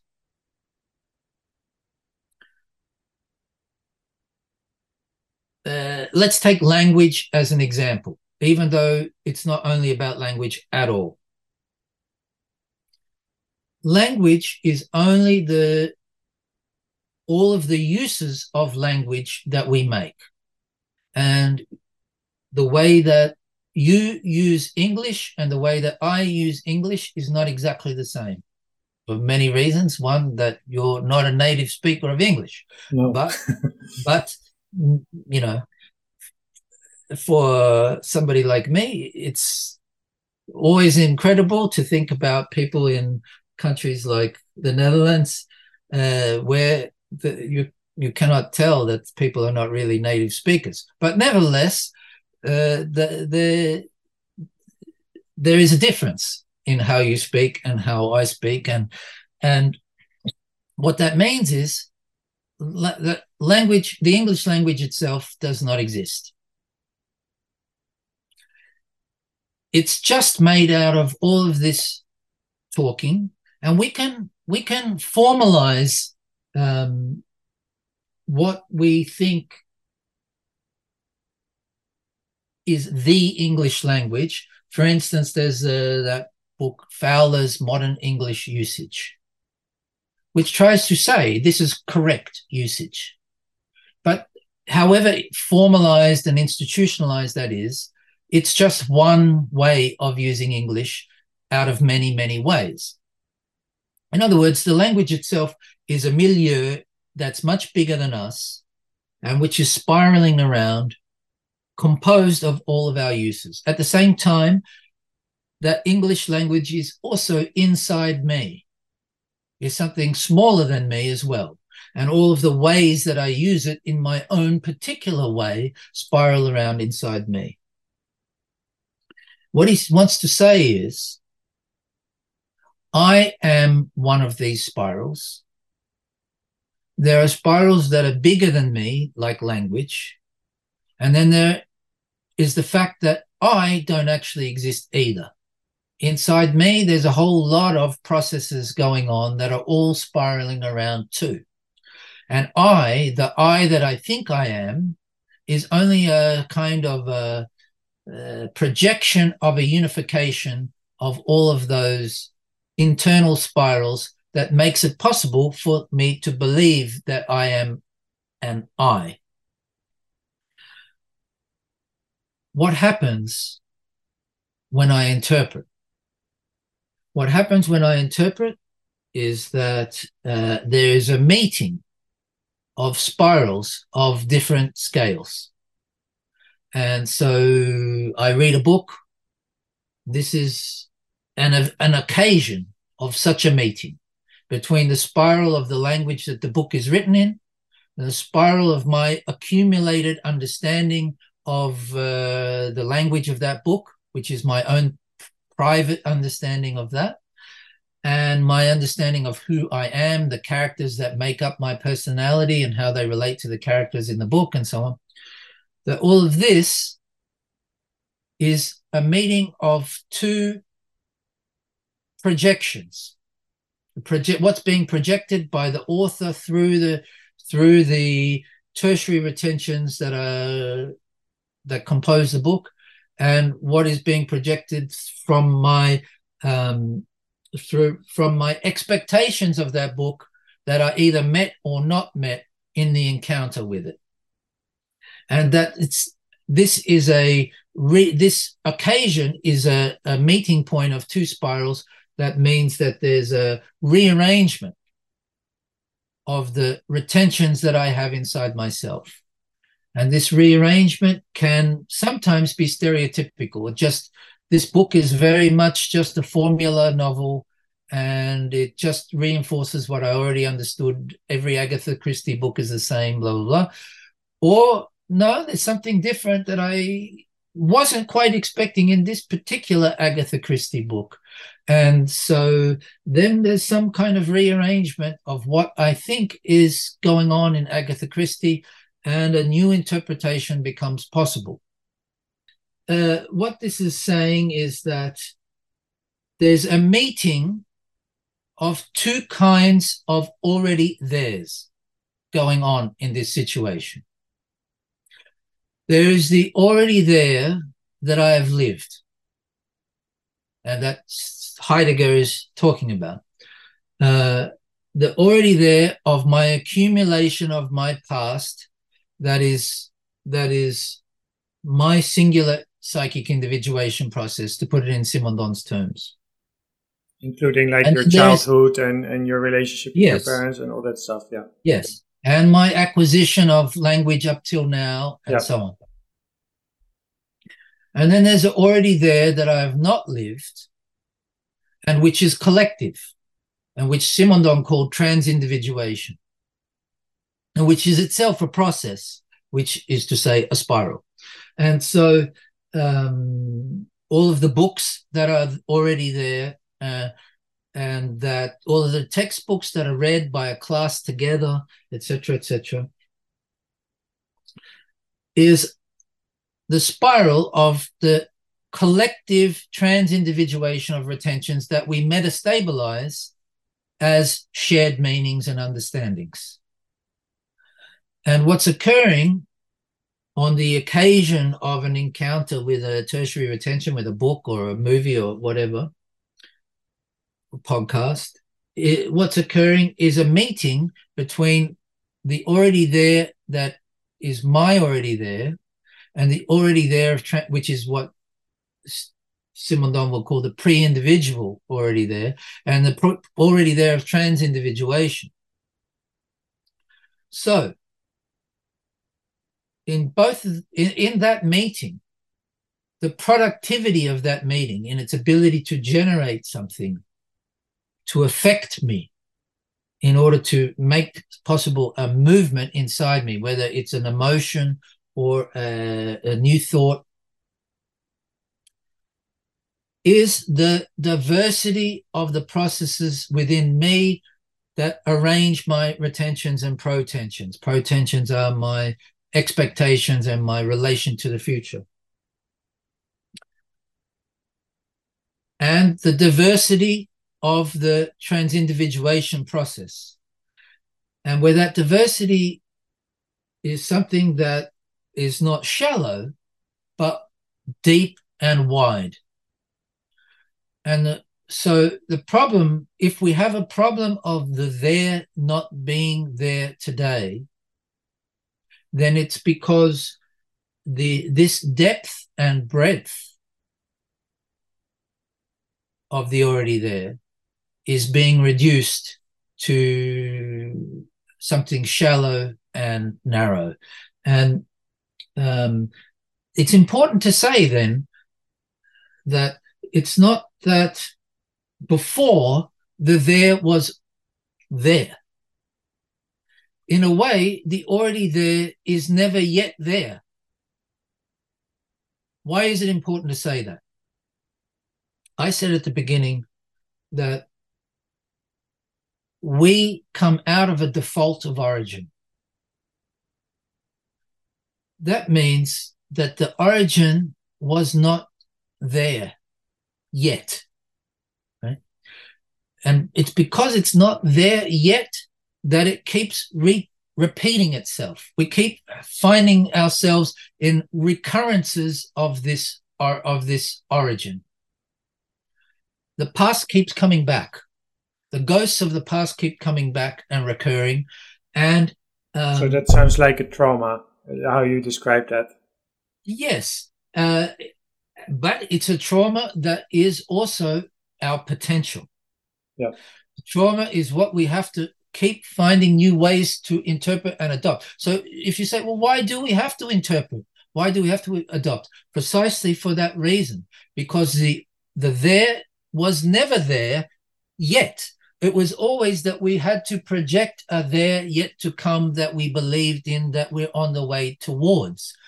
And so even at, for instance, at the level of what is a nation? Or let's say, when is a nation? Think about after the collapse of the Kaiser that led to the Weimar Republic. The question would be, what will Germany be? Mm. And the communists declared this is the starting point of the new Germany. And then the Social Democrats declared, no, we are making the proclamation now. So who was right? Well, you couldn't know who was right then. When could you know who was right? Could you say, okay, well, after 5 years, we know after World War I. So, oh, well, you know, it's we're up to 1920. It's the Weimar Republic. It's Social Democrats. The communists were wrong. But is it yet? Is it enough time that the there is there, that it's really the Weimar Republic? Or you could say, well, when 1933 comes along, you could see that this Weimar Republic that seemed metastable, it never really existed at all. It was just a kind of passing phenomenon, because the real movement was always just preparing itself and And the there that seemed to be there wasn't really there at all, because another there was on its way, and it came in 1933. Or you can then say, well, that's blah, blah, blah. In other words, the there is always on its way to being there. It's open. And that's why you have to project it.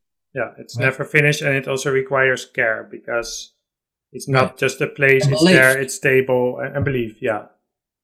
And the problem, so what Stiegler is saying is, if the problem is that the there is no longer there, and the same way that the epoch is no longer an epoch, that we no longer can grab hold of it, say our time is like this, and know what to do.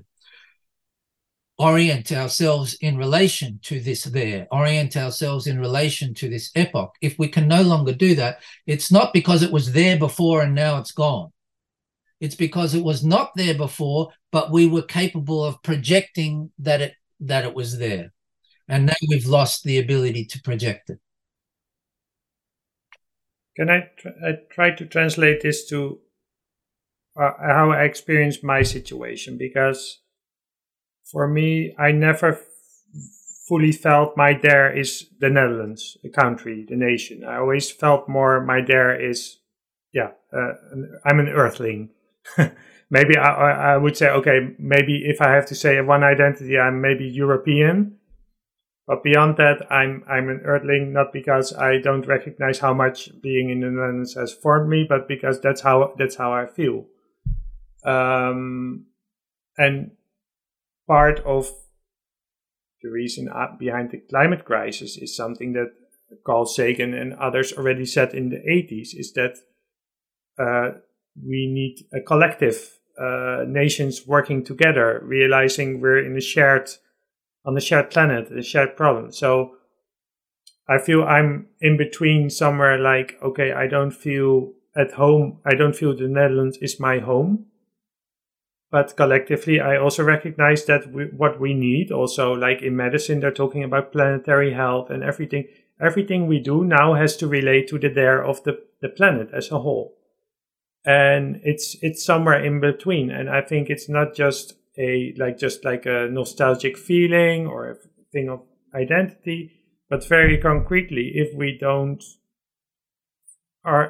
are not there on the planet as a whole, there's not going to be a home for us pretty soon, because it is related to care. So we don't take care of the planet as a whole. We only take care of, for instance, the discussions that are going on now is that, no, we cannot do what science tells us to do, or that we committed to in the Paris Agreement, because the Dutch economy will collapse, or because just in the Netherlands our prime minister resigned after 13 years.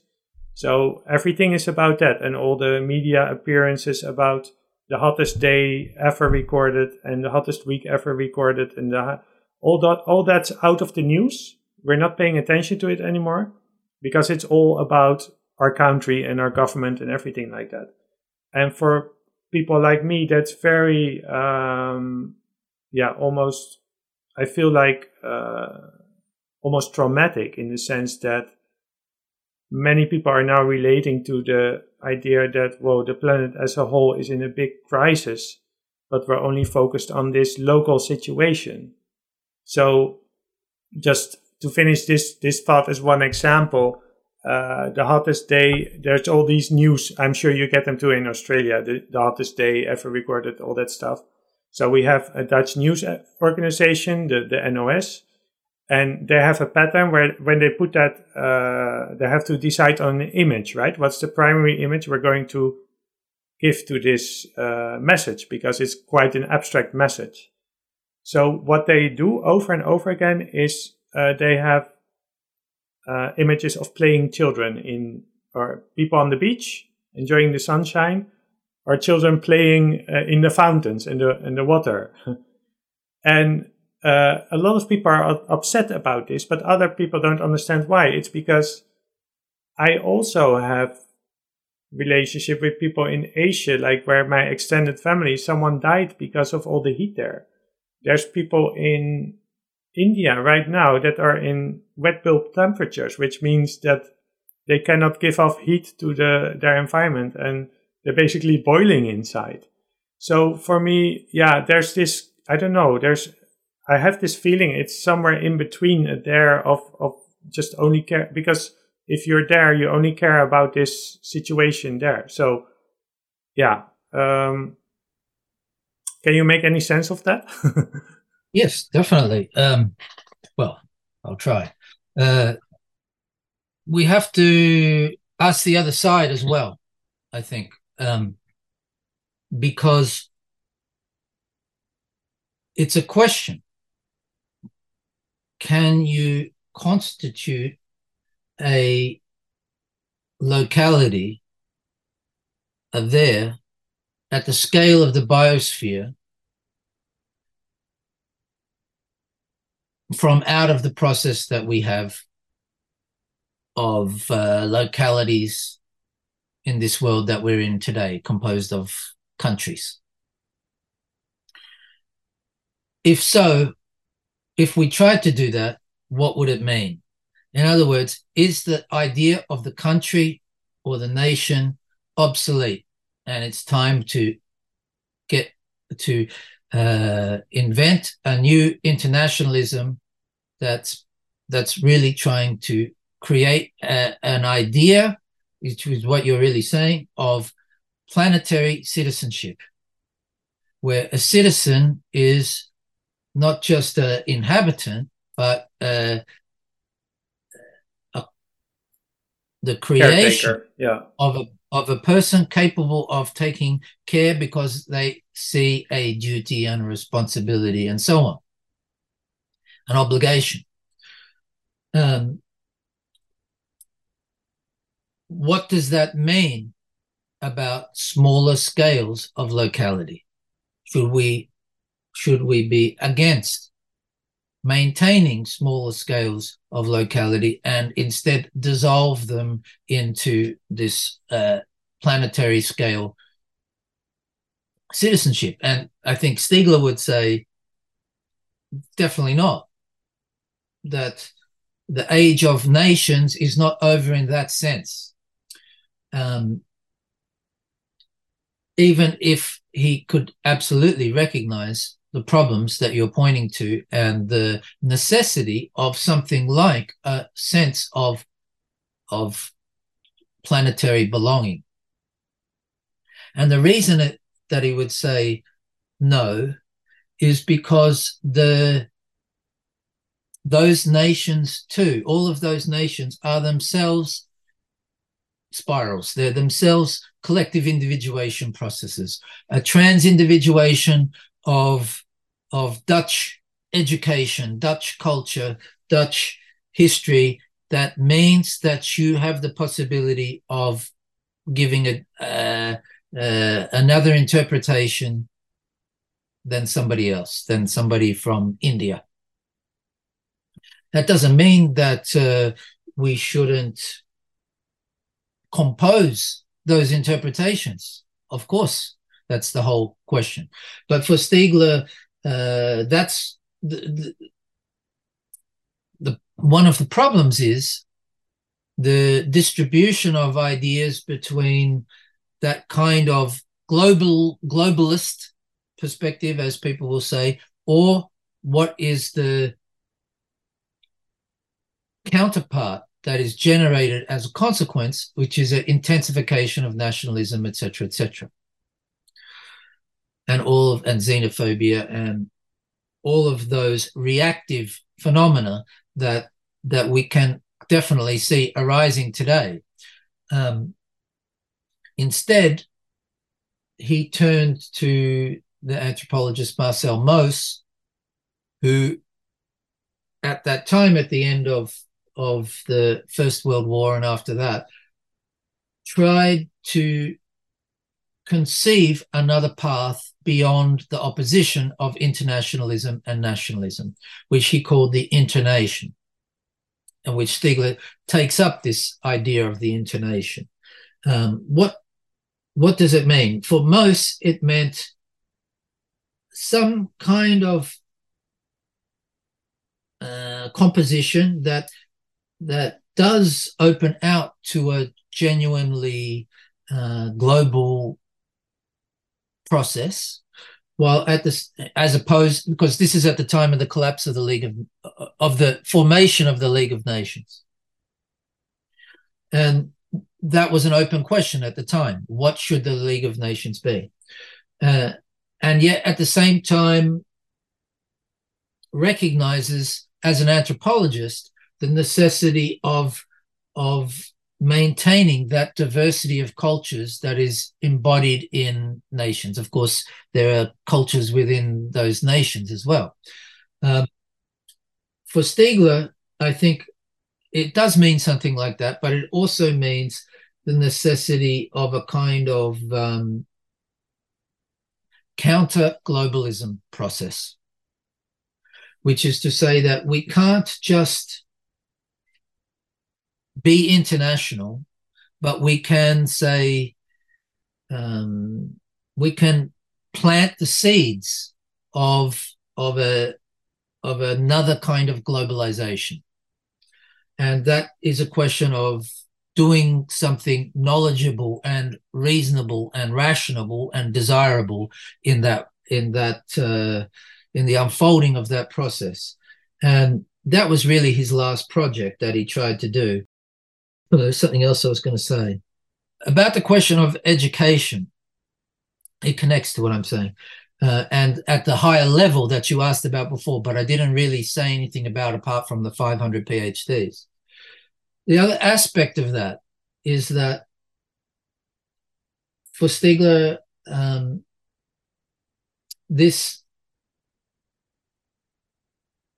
way in which we have introduced information technologies and network technologies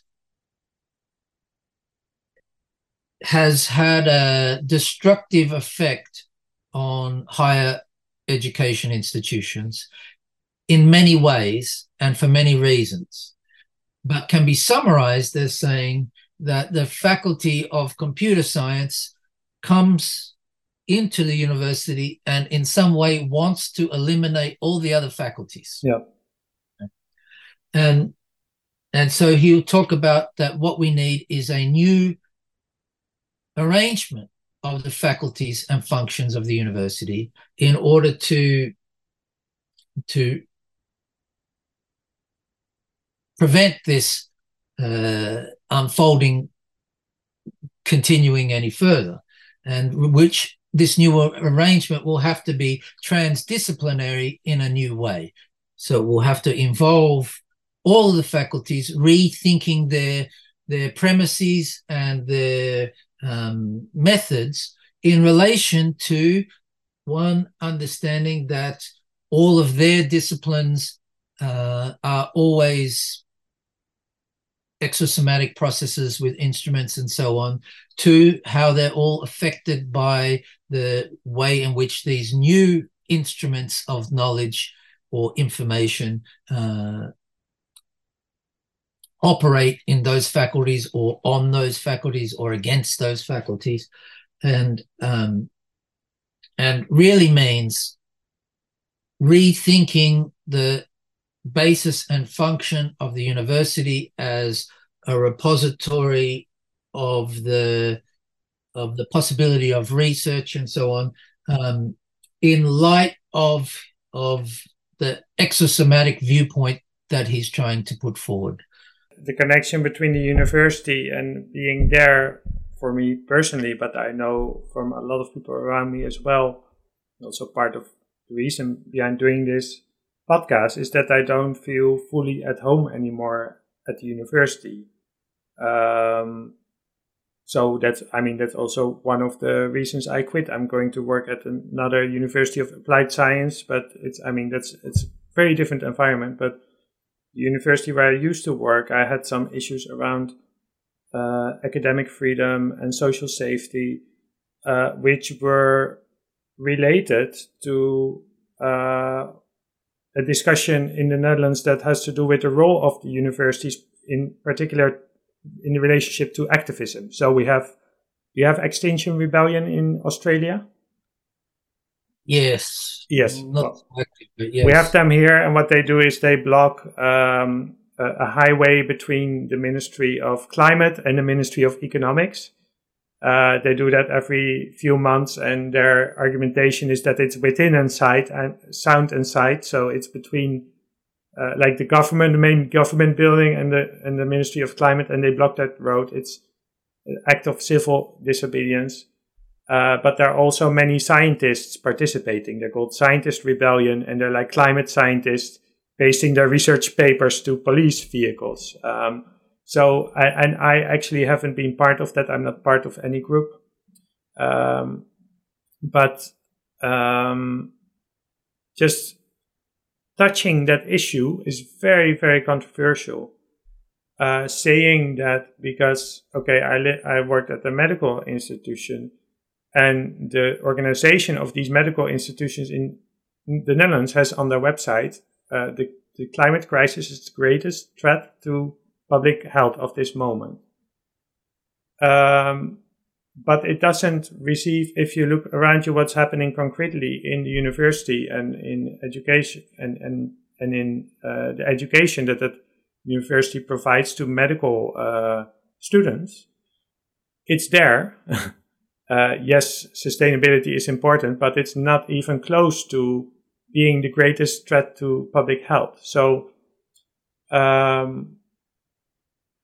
around these issues, it seems so this is like a place where I think the university has a societal responsibility and has to respond to society. Many have made the arguments that that the university should actively support activism. Well, that's a big problem if you say things like that. So those kind of issues, without going into particular, but just this environment just led me to a feeling of not feeling at home and even getting burned out, in the sense that I felt constantly unsafe and constantly tensed. So I couldn't relax anymore. I mean, that's, I think, has to do with burnout as well, being in such a conflict. So then one alternative would be to go, if you want to do something to respond to the climate crisis, is to go outside of academia, which, for instance, many climate scientists are doing. But preferably, the university would also be a home for people who want to respond to such issues in society. So I mean, I do now in this conversation, I connect it also to the being there. That in the same way that they say, well, I don't feel at home in the Netherlands, I didn't feel at home at the university. But Stiegler, if he's saying, well, one of the things we need most urgently is 50 PhDs. Well, PhDs are in the university system. So I guess he does see a role for the university. Yes, he definitely does. But at the same time, he sees the problems very deep. Yeah. If we think about leaving Stiegler aside for a minute, let's think about the question, should the university take a position on an issue itself? Right? In Australia, we're currently seeing that happen on one particular issue. In Australia, we have an Indigenous population, and currently there's a proposal for a referendum for something that will be called the Voice, which will be a body outside of Parliament that will have a kind of advisory role in relation to government, that is voted on by the Aboriginal population and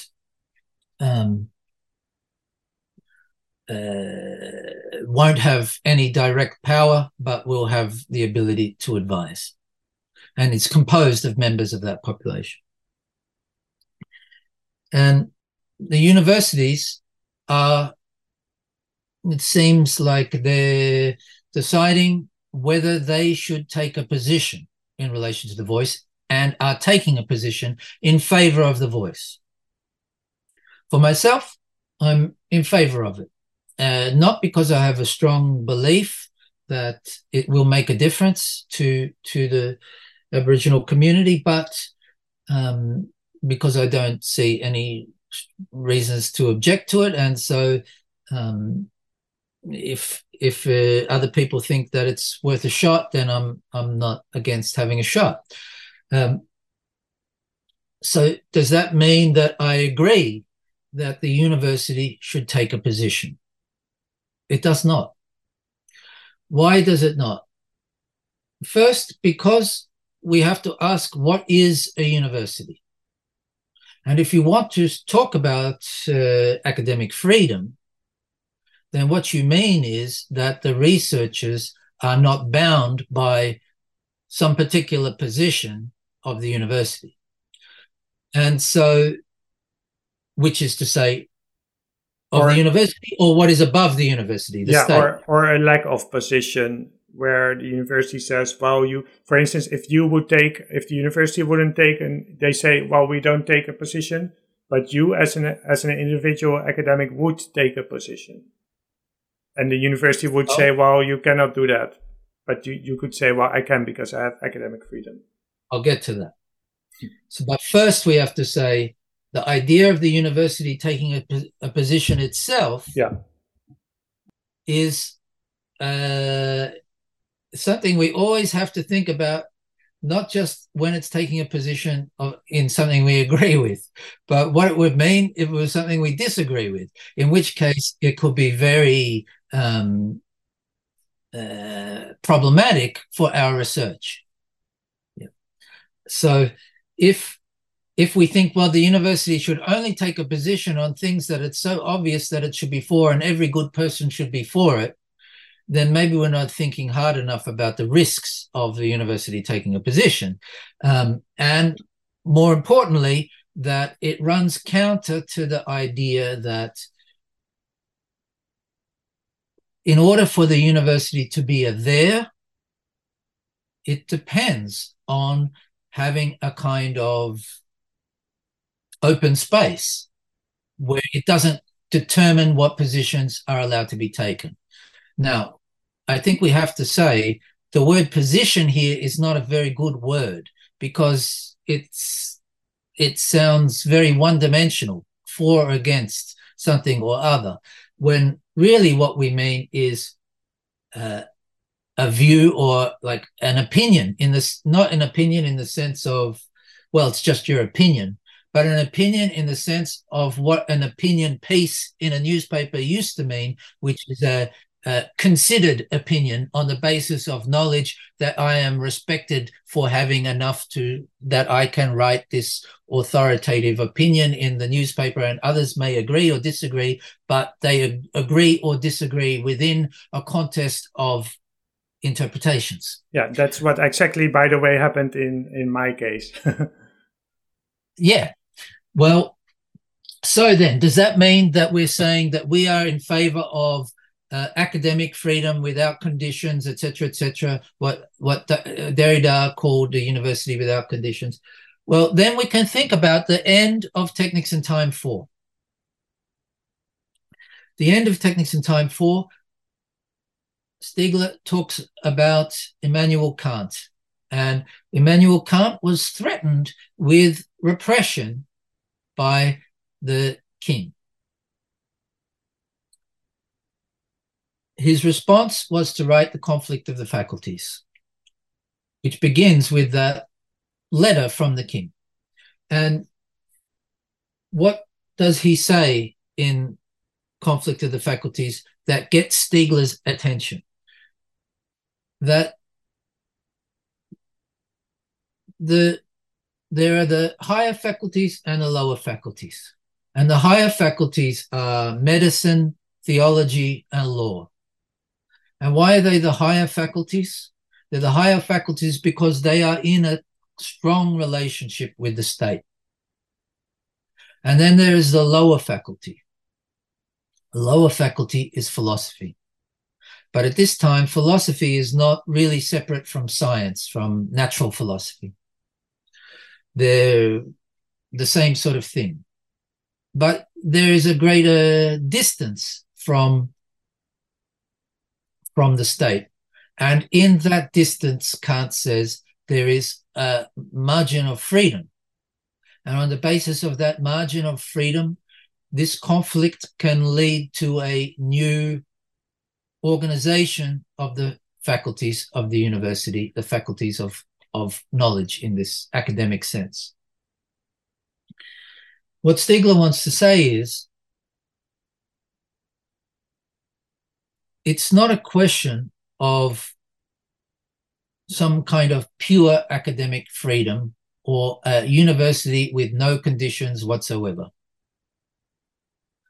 Knowledge has its function. Research has its function. And that function is part of the state and bigger than the state. And the state can recognize that that function is both something smaller than the state and something that exceeds government, exceeds the state, it's on the scale of the planet or whatever. And yet it's not pure freedom. What Stiegler would say is, well, this is precisely why the question is not just to resist these incursions on our freedom by a stupid university that has been made stupid because it doesn't conceive of itself as a place of open research, but conceives of itself as a brand that needs protecting in the way that corporations protect their brands. That's the real problem. And that this is why the university has to be reorganized in totality, not in the name of pure freedom, but in the name of recognizing the new functions for the university that are required today that can't be left to a market or to brands or to governments that see them as a question of brands and markets. And at the same time, where research becomes more and more subject to all of the problems of automation, information technologies, etc. So, in other words, it's another one of those cases where Stiegler would say, the point here is not to resist. Resistance doesn't give us any path here. We can resist this kind of university, but in resisting it, we just ensure its continuation. What we have to do is invent a new kind of relationship to research knowledge and research institutions. Because you were talking, we shouldn't throw away all that stuff about automation. I mean, in terms of research, the university has a big role in automation, learning how to read literature, learning how to read, all those kind of things that are, if you just say, well, I'm not going to be part of the university, I'm going to do it by myself. Yeah, you miss a lot as well. Yes. And so when I say the point is not to resist, it doesn't mean that I'm saying we should not try things inside the university.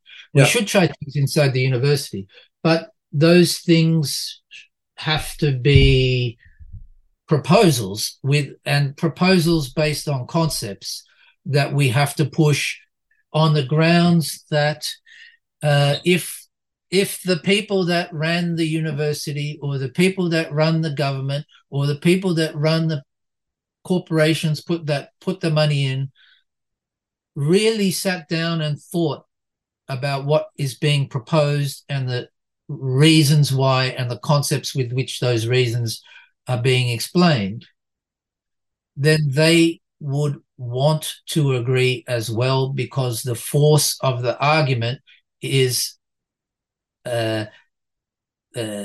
strong, and because they themselves already know that these problems have to be thought about and dealt with and taken care of. They already know it, and they want to know it, but they also want to deny it. And we live in a world where um, the problems are so deep that it becomes impossible to deny them anymore. But at the same time, they're so deep that we have to deny them more than ever. And when you have to deny something, when it's become impossible to deny it, then you go crazy and you start to behave in a crazy way. And we see that kind of madness rising everywhere. And Stiegler would say, this is what's going on. We cannot deny it anymore, which means we know it. We need to deny it more than ever, which means we're going crazy. And so we don't want to go crazy, but somebody has to show the possibility of an alternative. Yeah, and then so if we look at what Kant did, including a letter of the king in your book, that's courageous. It's taking a big risk, and apparently it's been successful. Because, I mean, no one remembers the name of the king and everybody knows Kant, right? So I'm thinking about, just also thinking about my own situation, because I've been thinking about how is, in my experience, this idea of academic freedom related to safety, social safety. I didn't feel safe anymore. And I think it was John Cleese say something about creativity, where he says, well, creativity, you need a kind of a foundation for safety where you can basically play, because you can try different things. That's also how I see research a lot. You have to try different things. It's not even about, I'm taking a position on this or this or this. That's what's happening a lot now. About people speak about woke culture and whatever. They take a position in a debate. But for me, it wasn't so much about taking a position in a debate. It was about pointing to something and saying, well,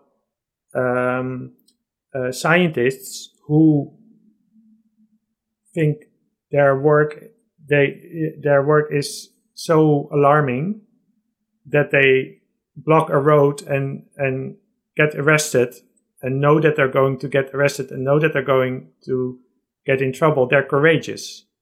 Whatever you think about their position, they're courageous. And history for sure will judge that they're right. I mean, they are on the side of science. So for me, climate activists engaging in these kind of behavior are the loudest voice of science, at least in the Netherlands. And then I would say the job of the university is to support this kind of courage. But it also sounds a little bit like what you are saying, is like to convince somebody of an idea which you believe in. This idea, you believe that if people just, care to look at it, care to consider it, they will be convinced that it's actually a good idea. But at the moment you're proposing that, it takes courage to do that. Well, look, there's if a university was a place of research and openness to the possibility of research being conducted, whether it's pure, whether it's totally free or conditionally free, the question is whether the research can go on, and whether somebody's blocking the street or something, it's no different than their private life. They might have 3 wives, whatever. Yeah. It doesn't affect the research. So if the university's concern was its function, then they wouldn't care about this issue. Yeah. This is why I say it's about their brand and marketing. Their brand, because right, yeah. The function is the activity that they're not accepting is irrelevant to the function of the university. So it's in that respect, it's more like a risk. It doesn't even mean they disagree with the position, but they say by putting yourself out there, by doing this, you're taking a risk because it might harm our reputation as a university. Doesn't mean we disagree with your position, but your position might... Yeah, exactly. That's a good question. Reputation is a marketing idea, Marketing, yeah. Your brand reputation. Yeah. Right. Yeah, because if reputation meant the quality of the research or the quality of the teaching, then it wouldn't depend on these factors. But we lose all of those. In a way, it's the same as the teacher saying to the 3-year-old, "This is not the same as your home. The dancing floor is not the same as your room at home or your house where you can do whatever you want, jump all over the furniture," because there's a forgetting of the distinction between kinds of places, and that forgetting is the generalization of everything into marketing. Well, at least the teacher is clear. They're saying, well, you can't do this in the school. Many times the university is saying, well, actually you can do it. But the moment you do it, you get in trouble. Right, but the teacher is saying that because she has an idea of the function that she's taken care of. And the university isn't concerned about any functions. They're just concerned about appearances. And many dancing schools are only concerned about appearances as well, because those dancing schools have been colonized by marketing. Speaking about the next generation, my 6-year-old daughter is calling. She's asking me, Papa, what are you doing? Yeah. What should I answer?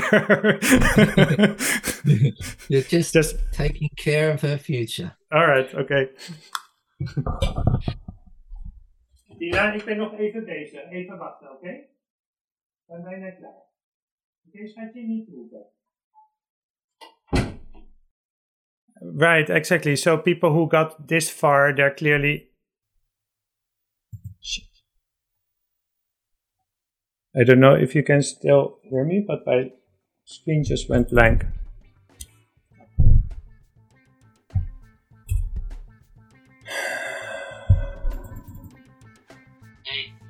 Yeah, okay, this is my computer right now. My screen just went blank. Oh my god, so... well, maybe it's enough. Maybe it's enough, but I hope, because it still has to save the recording. So, that's the thing. So, yeah, anyway, I'm gonna try, I'll let you know. I'm going to try to resolve the recording, and I hope that Zoom made the backup.